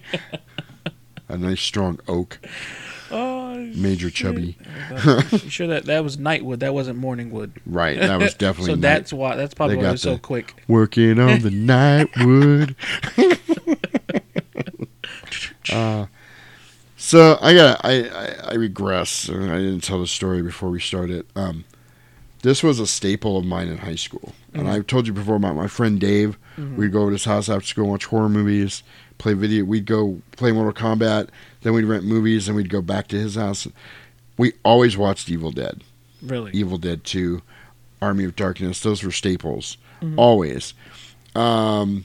We would watch like the new shit we rented first. We'd watch that because we hadn't seen it. They'd be like, "Let's put Evil Dead in." Yeah.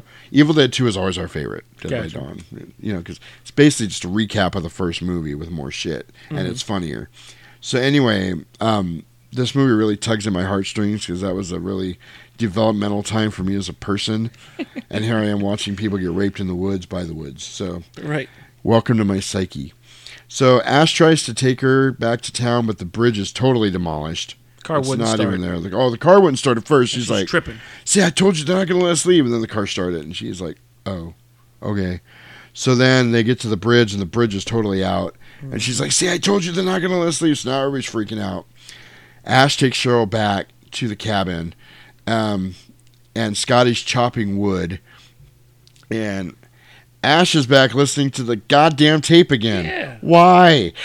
Okay, so Ash is listening to the tape, and the tape's talking about, now it's further into the story, and the guy's like, "My wife is totally possessed by these things that I conjured with the incantations.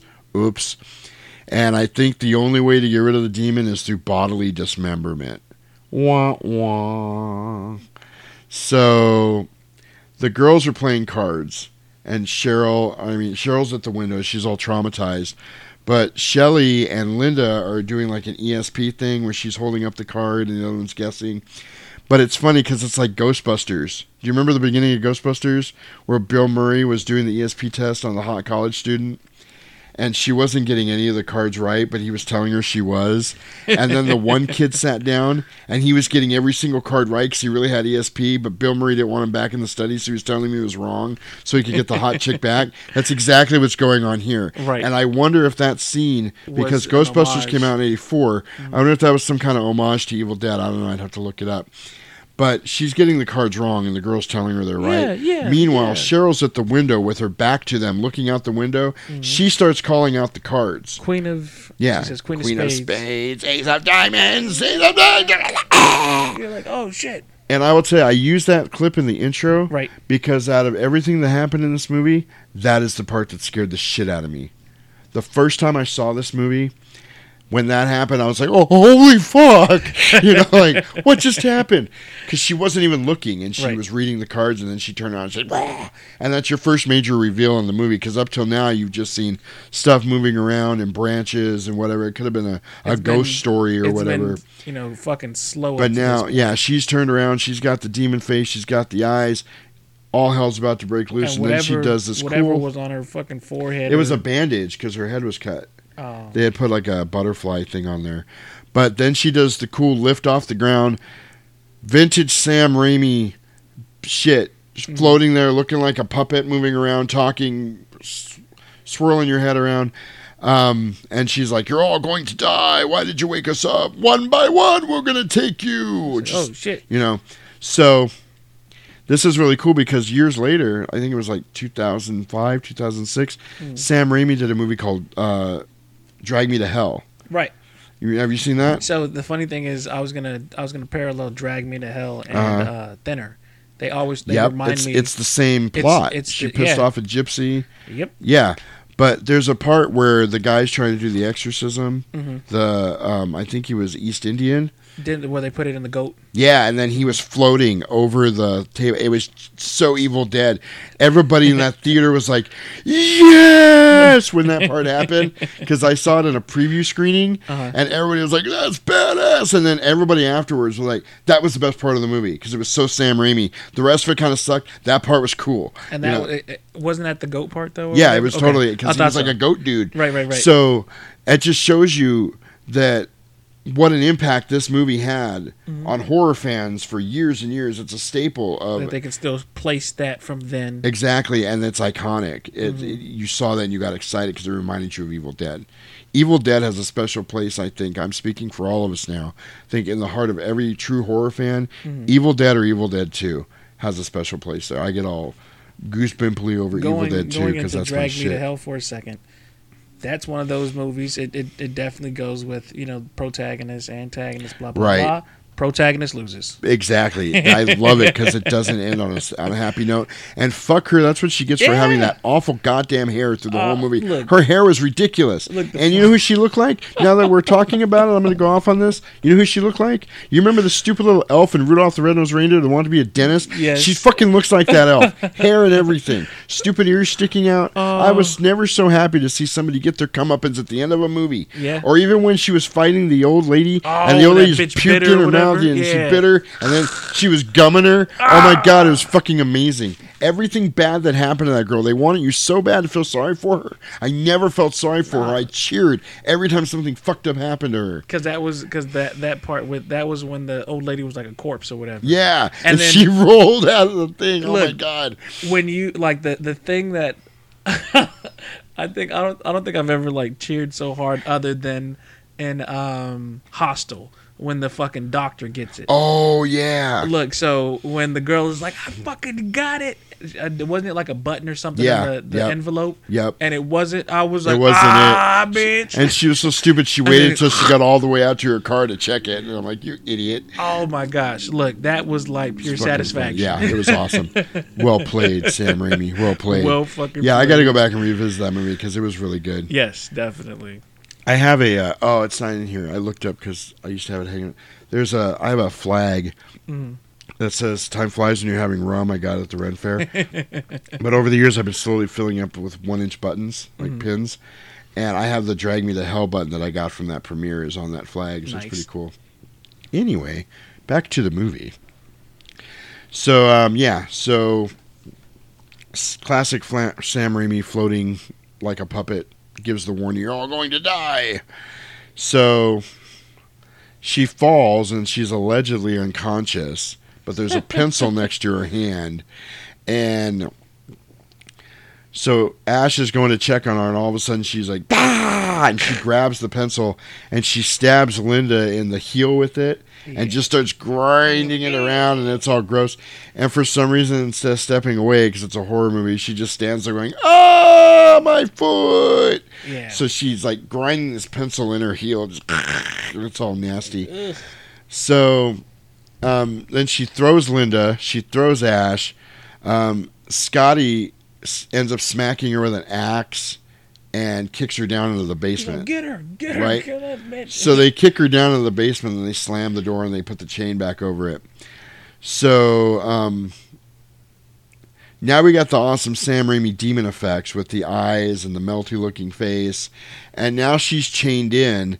And so they put Linda to bed and you get a shot from the cellar door. This is a great shot too, a great camera shot from the cellar door of them talking. And it's like from Cheryl's Hard view. yeah, and she's looking around at everybody, And then they're planning to escape in the morning.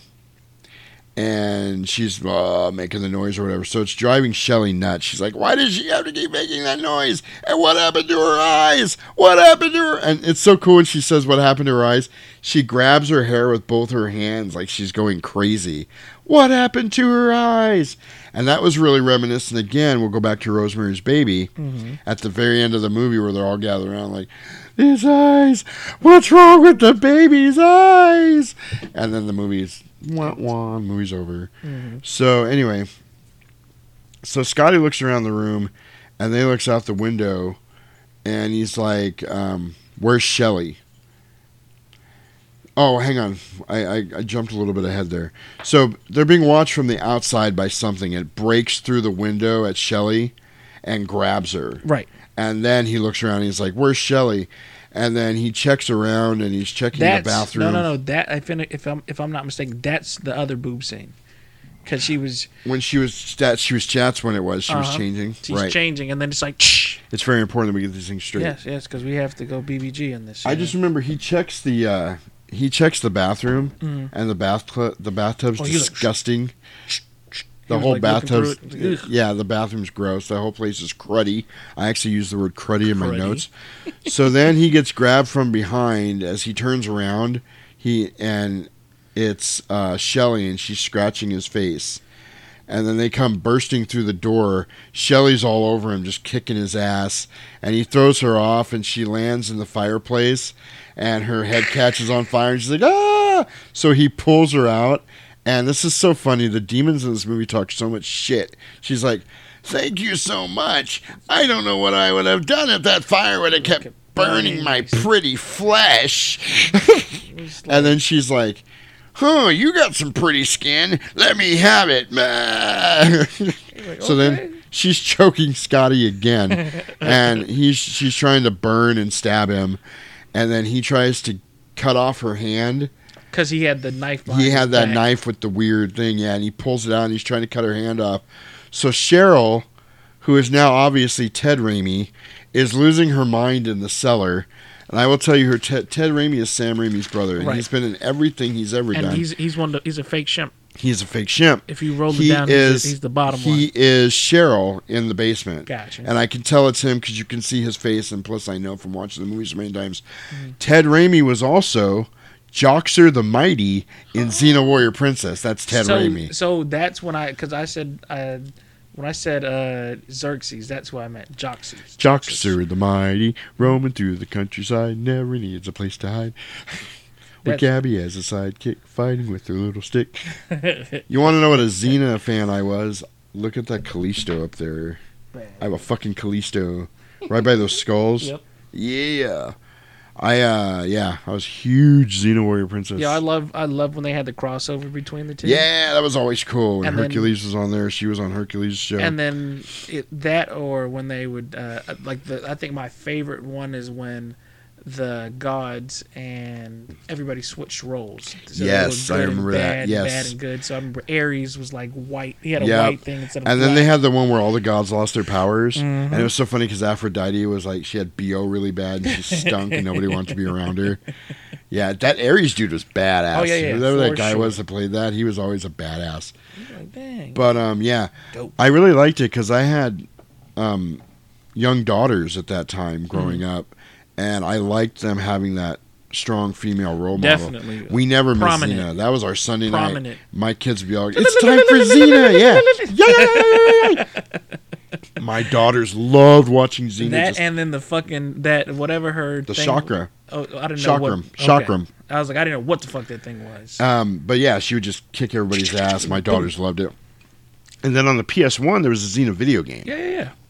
Look, I remember watching the Xena. I remember watching the Xena and Hercules cartoon movie. Yeah, badass, I have it. Badass, dude. We played the shit out of that Xena game too. Look, and it's funny because there was a part in the game where there was a shark. Mm-hmm. There was a lot of little Easter eggs in the game. Mm-hmm. There was a shark just hanging on a wharf, and you could go smack it, and stuff would fall out of its mouth. Mm-hmm. But like ridiculous stuff because it was ancient times. But a license plate would fall out of its mouth. Like it was an homage to Jaws. Right. You know what I mean? When they cut the shark open, it was just full of shit. That's badass. Yeah, but it was a cool game. It was really, really cool. So, all right. So now, Shelley ends up actually chewing off her own hand because it's half cut off, so she chews it off the rest of the way. And then she gets finished off by Scotty. He knocks her down, and she's blowing milk and shit everywhere. Well, he stabbed her in the back. Remember, Yeah. 'cause she's trying to stab him with the knife that they found downstairs. Because remember, she's trying to stab him with that knife. And he pulled the grabbed other the one knife. out. Yeah, and that's was when he starts to sawing at her hand, and she chews it the rest of the way off. And then she pulls, because I remember looking like, did she grab her other hand with the knife with her other hand? Yes, that's exactly I was what like, she okay. did. It was very confusing. It like, for sure. But the important thing here is that she blows milk and shit all over the place. Well, he stabs her in the dying. back Yeah. with it.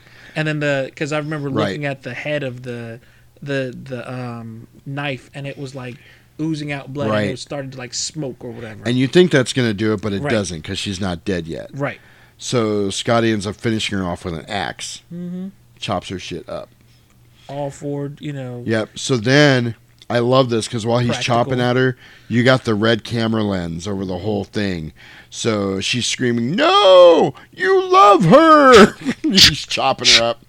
So then they show all the chopped up body parts laying around. They're all still moving. twitching and shit. And now, so they have to go out and bury her. He's like, no, we have to bury her. I was like, fuck no, I'm burning So this bitch I up. put Scotty's being pretty rational considering what just happened, which Chopped leads up. me to believe he really didn't give a fuck about Right, Shelley. that wasn't his girl. He cares about one person's ass. His. His. Yeah.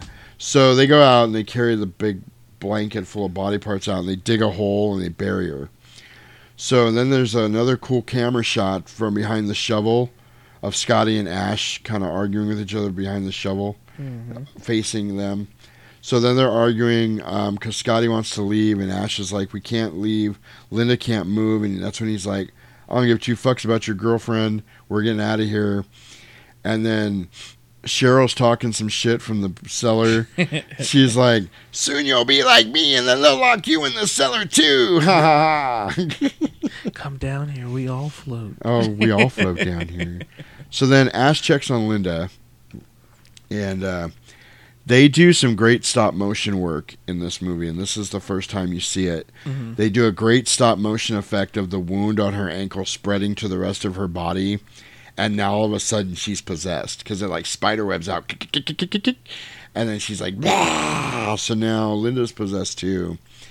And Scotty had left. Remember, Scotty's Yeah, like, he I'm was like, leaving. "Fuck that, So I'm out of the he took woods." off. So then the wound spread. She's possessed.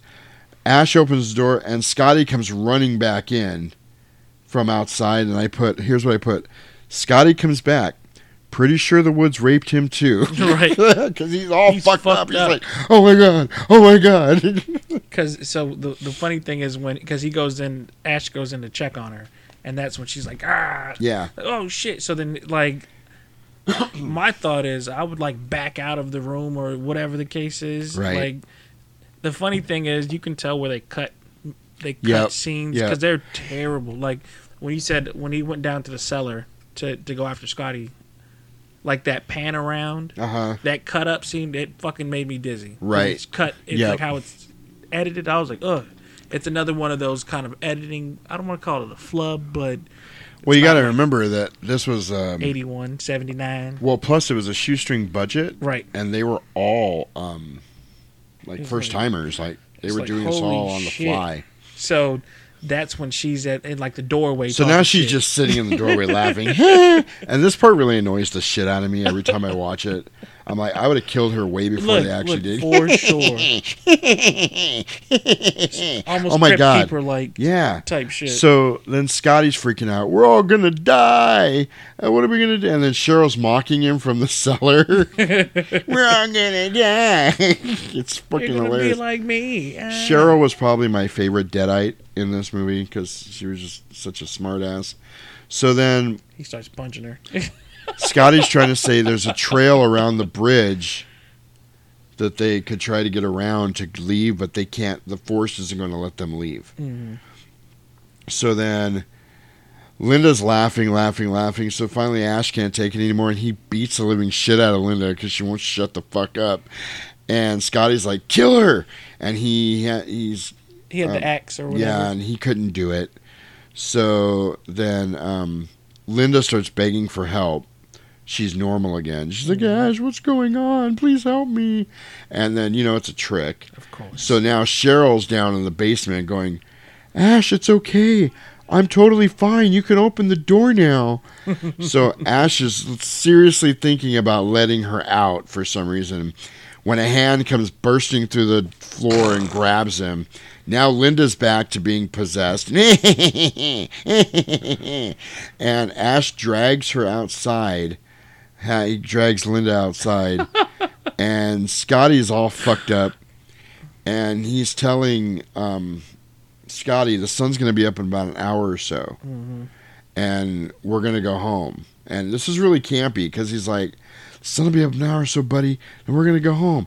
Wouldn't you like to do that? Wouldn't you like to? Wouldn't you? We're buddies. We're buddies, ain't we, Scotty? We're going to get out of this together. We got to kill some demons, right? So then he realizes, oh, shit, Scotty's dead. Because he was giving him some water or something. It wasn't that water, it was alcohol. He was that's why I pouring said- it in his mouth. that's It why I was said, just or kinda- something. Yeah, or something. So Scotty's dead. So then now there's more Linda laughing, and there's wolves howling in the distance, and now Linda's back inside being annoying again, and she stabs Ash. Yeah, in the ankle. Yep, and Again, then here's this another is kind of ankle cool. hit. She licks the blood off the blade, which I thought was kind of cool, and then she's attacking him again. You see how that blade looked like it was like wood, like Right, painted or something. right. She was like, That was the only cool thing I thought Linda did in this movie was when she was licking the blood The off the blade. blade, because otherwise she was annoying. As a person and as a demon, she was annoying. So anyway, then they're fighting, and Ash throws her backwards onto that long knife sword thing, Mhm. and more milk and shit again come popping out all over the place. And now Linda's done. Linda's absolutely done. So he's dragging her out to the shed, and he chains her to the table, and this is another classic Raimi director thing with the different cut shots of the hand, equipment, table, like all the stuff they're going to use, chains. because it was the same thing when he was doing, if I'm not mistaken, when he was trying to get the cellar door closed. He did the same thing. Right, with the, yeah. And the it's chain. just, I love the way they do that. Mhm. And a lot of other movies have done this too now since, but I think it started with Sam Raimi. So then he drags her to the side, he's got her on the table, he's got her chained down, he's got the chainsaw, he rips it open, and he's revving it, and he's going to dismember her, and he can't bring himself to do it. So this is kind of a tear-jerking scene where he's actually crying over her body because he sees the necklace, and he's like, oh, Linda, and he's crying. And then he decides he's just going to take her outside and bury her. So he carries her outside, and he lays her down, and he's digging the hole. So now we're back to where we were earlier, Right. with her acting like she's dead, but she's not. And when she's opening her eyes, and when he looks over, she closes her eyes. It's the whole play on the game that they were doing earlier with the necklace, and it's supposed to be kind of cute, which it is, and it's supposed to kind of make you feel sorry for them as a couple, which it does, to me anyway, even though Linda was annoying. And fucking possessed bitch. Right. So it's just like their game from earlier, and then Cheryl's freaking out in the cellar while he's burying Linda, and he buries Linda next to Shelley, and he reaches for the necklace that he sees on the ground afterwards, and then her hand comes popping out of the ground, and she grabs him, and she's shredding up his leg, Mhm. and now they're fighting again, and she lunges at him, and It was like because a he's got the freeze- shovel. It was like a freeze frame. Right. Like she's like, Right. "Nah," it's like a sprawl or some shit. She jumps at him, and he swings the shovel, and he decapitates her. I was like, damn, that's a sharp ass shovel. Yep. She had a So, loose but her ass neck. body keeps fighting him, and it's puking a bunch of blood out the hole into his mouth and all over his face. And he finally defeats the body. And now we cut back to the cabin. The cellar, when he gets back in the cabin, the cellar door is open, the cellar's empty. Oh shit, Cheryl got out. Holy shit. So Cheryl pops up in the window, and Ash shoots her in the fucking face with his rifle, but it doesn't do any good. And he has to get more shells from the cellar. So this is what kind of pissed me off about this, right? So, because they're right there by the door. There's a Mhm. fucking window, a big ass window right next to the Right. door. Why wouldn't you just jump through the window? You know, shit like that. Well, what are you going to do at that point? No, I'm saying her. Oh, I see what you're saying. Because he shoots her through Yeah, the fucking right. door. Right. I thought you were going to say you were mad that they didn't bring the shells out to begin with in the beginning of the movie. 'Cause Look, that's what I would have done. 'cause The remember, shells if- would have came up with the shotgun. Remember, he tucked one. Yeah, fucking Barney Fife. If I'm not mistaken, he bullet tucked in his one or pocket. whatever type shit. But yes, you would think you bring everything because it's only Right. a one-shot shotgun as Yes. well. It's like, oh my god. So he goes back down to the cellar to get the shells, and now the pipes are dripping blood, and there's blood coming from the outlets. There's blood on the walls. There's blood in the light bulb. There's blood everywhere, just dripping all over the place. And Ash is reloaded now, and now Now the the pipe burst. Yeah, and they did this really cool shot of that pipe dripping blood It burst. with Ash in the background. And it was a close up of the pipe with him behind it. It was really a really good shot. So now Ash is headed back upstairs, and this is where Ash loses it. The clock's going off really loud. All the shutters start slamming around, and he's looking around the house, and everything's moving. And this is a really cool effect. He puts his hand up to the mirror, and it's water. And he's like, ah! And his hand goes through, and he's like, ah, and he pulls it back out. And then it's a really cool practical effect they did, but it worked out so well. And he's trying to hold it together, and he looks back at Linda's necklace, and it kind of brings him back. Mhm. But I put sad Ash is sad. So, because he's really sad, and he gets grabbed through the door. Look, so the funny thing is, there's one part that, like, if I wasn't like paying attention, it would have like startled the shit out of me, and that's when When she busted through the door? No, when Scott pops up. Oh, yeah, that doesn't happen yet. It's about to happen. Cheryl pops through the door and grabs him. grabs He him. shoots her. And then Scotty, that's when Scotty pops up, and he's all nasty and bleh, and he lifts Ash off the ground, and Ash gouges his eyes out. So Ash moves whatever that fucking thing was in front of the window and to barricade the door. Right.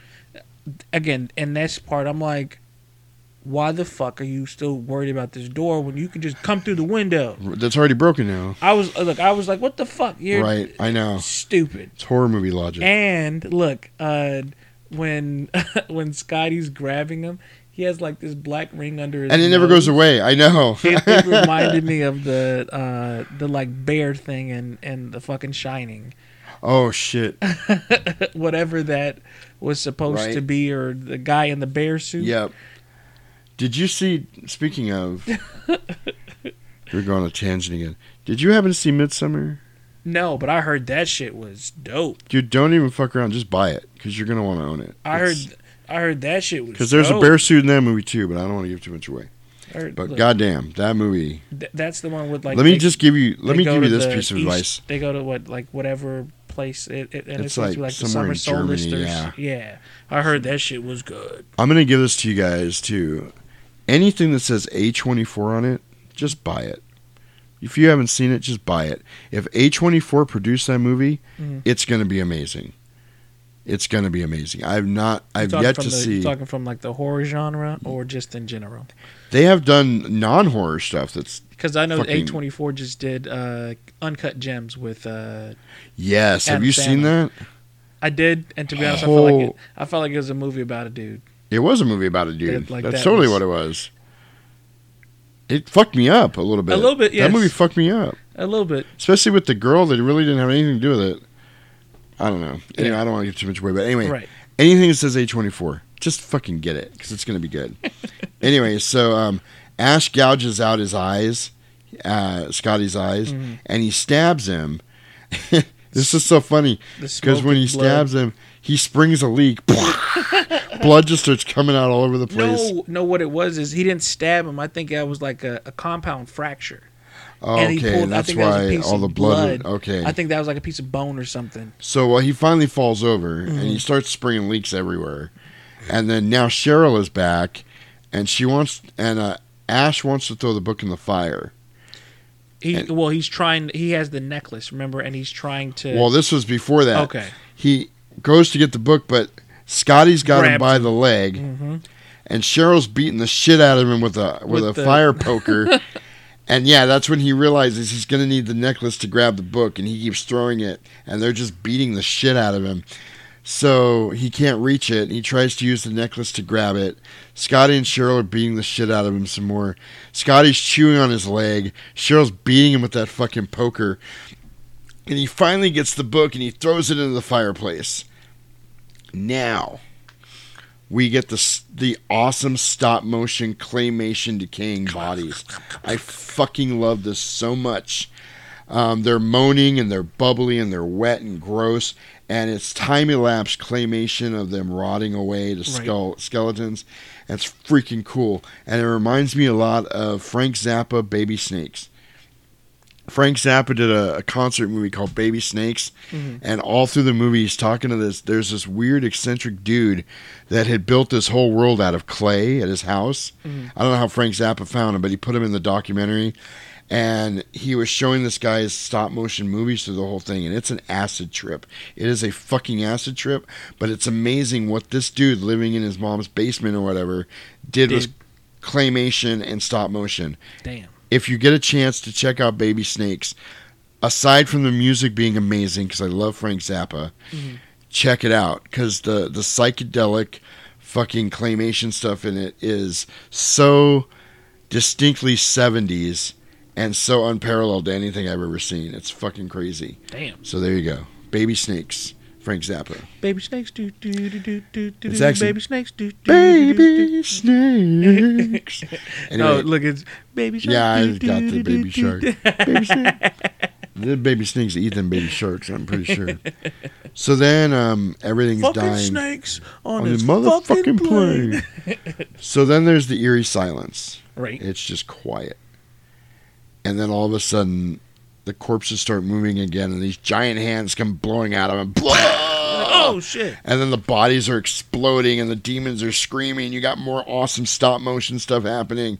And then there's roaches coming out of the fucking clay, and cottage cheese. I'm about to say, you see this big and all ass, kinds like, of weird, nasty shit. It looked like it was either cottage cheese or, like, oatmeal. Right, like, it's so fucking disgusting. And then the sun's coming up. And then the sun's all the way up, and Ash is the only one left. And he's looking at the necklace, and there's a beautiful sunrise and peaceful music. And you're like, oh, the nightmare's finally over. Ash made it out. But then we get the roving camera coming through the woods really fast, right through the cabin, through all the doors, right out the front door to a screaming Ash. And then we roll credits. Boom. Booyah. Love that. What happened? I don't know. I guess we'll have to watch Evil Dead 2, Dead by Dawn, at a later date. Yeah. And that, ladies and gentlemen, is Evil Dead. Love that movie. All right. Scale of 1 to 10, what do you give this movie? 4. Really? I fucking hated it. Really? I swear to God. Sorry. But it is, like, real talk. Like, I watched it and I was like, for one, it took forever to get going. Right. Like, it is legitimately, I understand then and now it is all. I was going to say, I will tell you why you hated it. It didn't transition well. Because there's no emotional or sentimental attachment to it. The funny thing is, this was the first time you've seen the movie, correct? You hadn't seen it before this? All right. And I can see why you have the attachment that you do, because, of course, it's all practical compared to me looking at it from a lens. So let me tell you this. We watch this movie now and we laugh at it. It's funny. It is. It's a funny movie. It's hilarious. But I will tell you, the first time I saw this movie, I was probably 12 years old. It scared the living fuck out of me. Scared the living fuck out of me. Especially the part where she was reading the cards.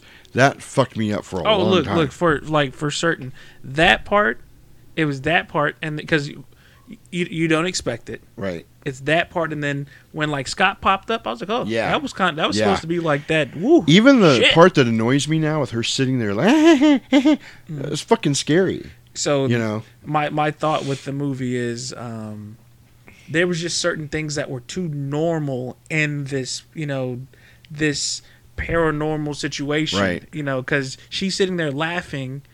This bitch is in the cellar. Yep.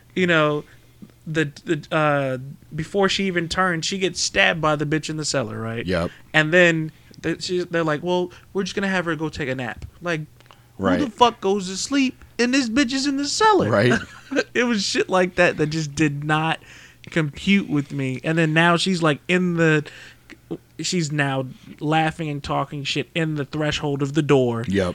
Scott's all fucked up, and he's not, and Ash isn't like really freaking out about this bitch until he Right. starts punching her. I'm like, what the fuck? How is this? How are you normally? How is this a normal situation in this moment? Like, Right. there were certain things I was just like, I can't wait for this movie to be over. Right. It's funny because this will be the first time since we started this that we're going to be so far apart. Yeah. On this. I give this movie a 9. I believe it. I love this movie. I'm love like, it. It 'cause- never gets old. I can watch it over and over again. The rewatchability to me is Mhm. perfect. I feel like I know these people because I watched it so many times. Mhm. I still don't give a fuck when Scotty's dead and when Linda gets it. I don't care. I still freak out at the card scene every time. I've seen this movie 200 times. I still freak out at that. It still gives me goosebumps when she does that. The infamous forced rape scene, the whole thing. Yeah, just the sentimental value to it alone. This was the whole Quintessential. way. Yeah, and the whole feel of the movie is so dark and eerie, and it's got that indie feel to it. Definitely. That shoestring budget that I love. Yeah, everything was done. They figured it out as they went along. Well, how are we going to make the blood? Let's have some cottage cheese coming out right here. Let's throw some roaches on there. What the hell? You know, you can tell that Sam Raimi, Rob Tappert, and Bruce Campbell were passionate about making this movie, Mhm. and it comes out. And there's enough character building in it, balanced out with the gore factor. You know what I mean? I think, to be honest, of course, this is a flying by the seat of your pants kind of movie, Right. Directing, starring, filming, all that, Everything. I think they're I guess with how I critique movies is their character development. Right. Like, if you didn't tell me that was his sister, I wouldn't have known. Right. Because there's really not enough character building. Like, the funny thing is, you don't know his name is Ashley until she's like, "Take me home. I want to go. Ashley, take me home." You're like, "Oh, okay, Ash." I think the main character development came from Bruce Campbell because you saw him going through all this and losing his mind. And in Evil Dead 2, he loses his mind even worse. Right. When they replay it. But the whole thing with him using that necklace as his mental base to bring himself back around and crying over Linda, you can tell he really cared about her. And, just shit like that. It kind of got me. Do you think with the knowing, kind of what happens in 2 and of course clearly what happens in 3, do you think the chainsaw scene is a foreshadowing? Absolutely. Okay. Because it's very, very, very prominent sonically wise. Right. Like, you hear the rip. It is very, very groovy. Like groovy. You hear it Well, that's the sonically thing, more like, than anything else. Ash kind of develops into an asshole Mhm. by Army of Darkness, but you're seeing it as he's had enough of this shit. Mhm. He's done. Mhm. Absolutely done. And I can relate with that on a personal level. Of course. I was all sad and shit. No, I'm absolutely done. I'm just going to be an asshole to everybody. It is definitely to that point. I think my biggest disdain for the movie itself is there's supposed to be, and I guess this is just traditional, just like you said, antagonist, protagonist kind Right. of thing. I kill you, you die. Right. Like, the significance of certain things, like with the book itself, or the knife. I thought the knife was going to play some sort of significance. Yeah, like it was going to have the power to kill the demons or Right. something. So when when he stabs I think Linda in the back or whatever, you see the smoke and all the the blood. You're like, okay, Right. that bitch is dead. Yeah. No, she's not dead. It was almost like it was put there to purposely mislead you into thinking that. Right. You know And what then I mean? with the book, you're like, okay, the book is now destroyed. And then you still have these demon arms that pop out at the end after the stop, Right, the claymation. right. I'm like, what the fuck? So, What the fuck? BBG meter.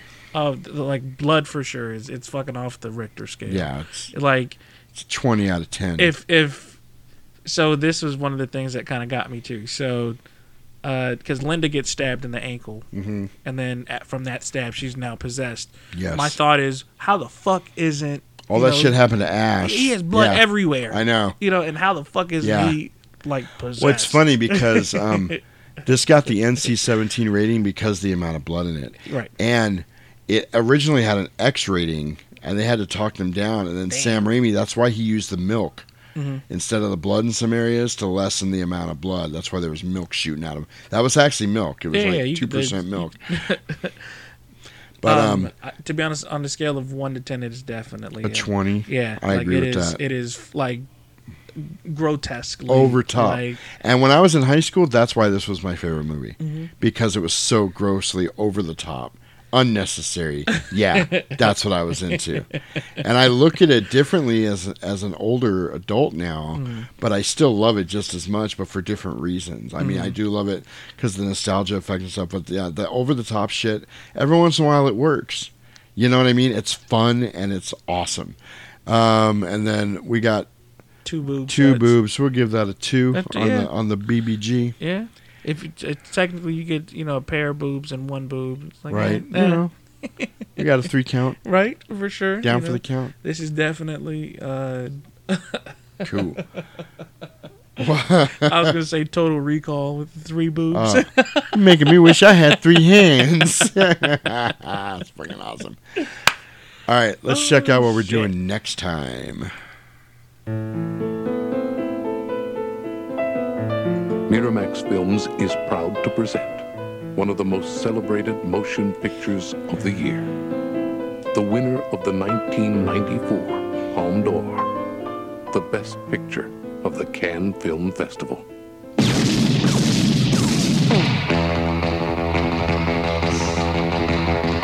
Come on, let's get in character. Why are you so interested in Big Man's wife? Well, he's going out of town in Florida, and he asked me if I'd take care of her while he's gone. Take care of her? No, man. Just show her a good time, make sure she don't get lonely. Girl. You see, this is a moral test of oneself. I do believe Marcellus, my husband, your boss, told you to take me out and do whatever I wanted. I love you so much, can't count on whether or not you can maintain loyalty. Night of the fight, you may feel a slight sting.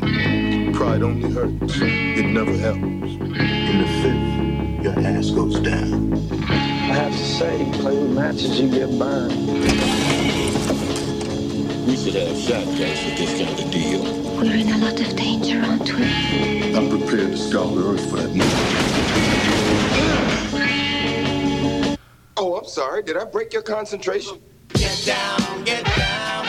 You got a corpse in a car, minus the head in the garage. Take me to it.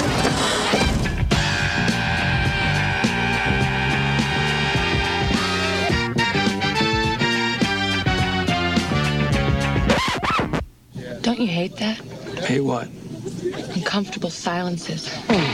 John Travolta, Samuel L. Jackson, Uma Thurman, Harvey Keitel, Tim Roth, Amanda Plummer, Maria de Medeiros, Bing Rames, Eric Stoltz, Rosanna Arquette, Christopher Walken, and Bruce Willis. Looking at something, friend? Ain't my friend looking. Die, you mother! A new film directed by Quentin Tarantino. Pulp Fiction. You really thinking about quitting? Most definitely. What's you gonna do then? Basically, I'm just gonna walk the earth. What you mean walk the earth? You know, like Kane in Kung Fu.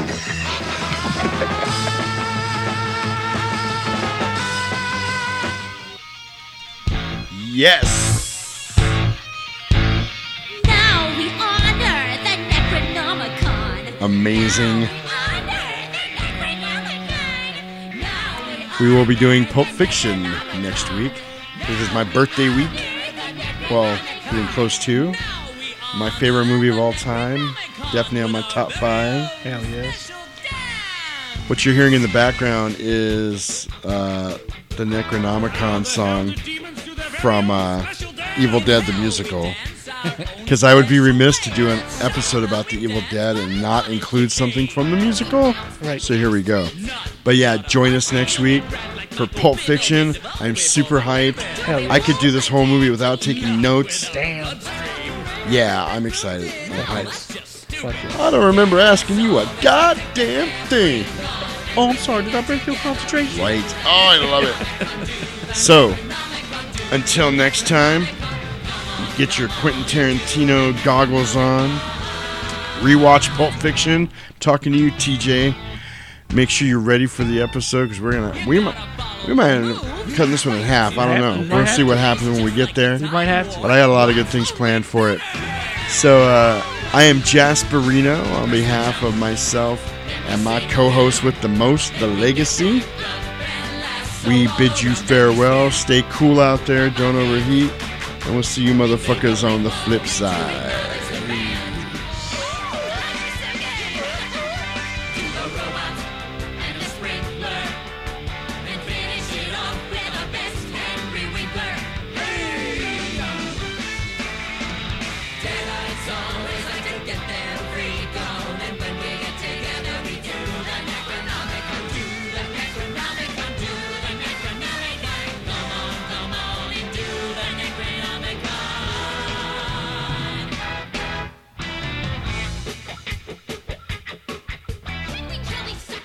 Just wait a little bit.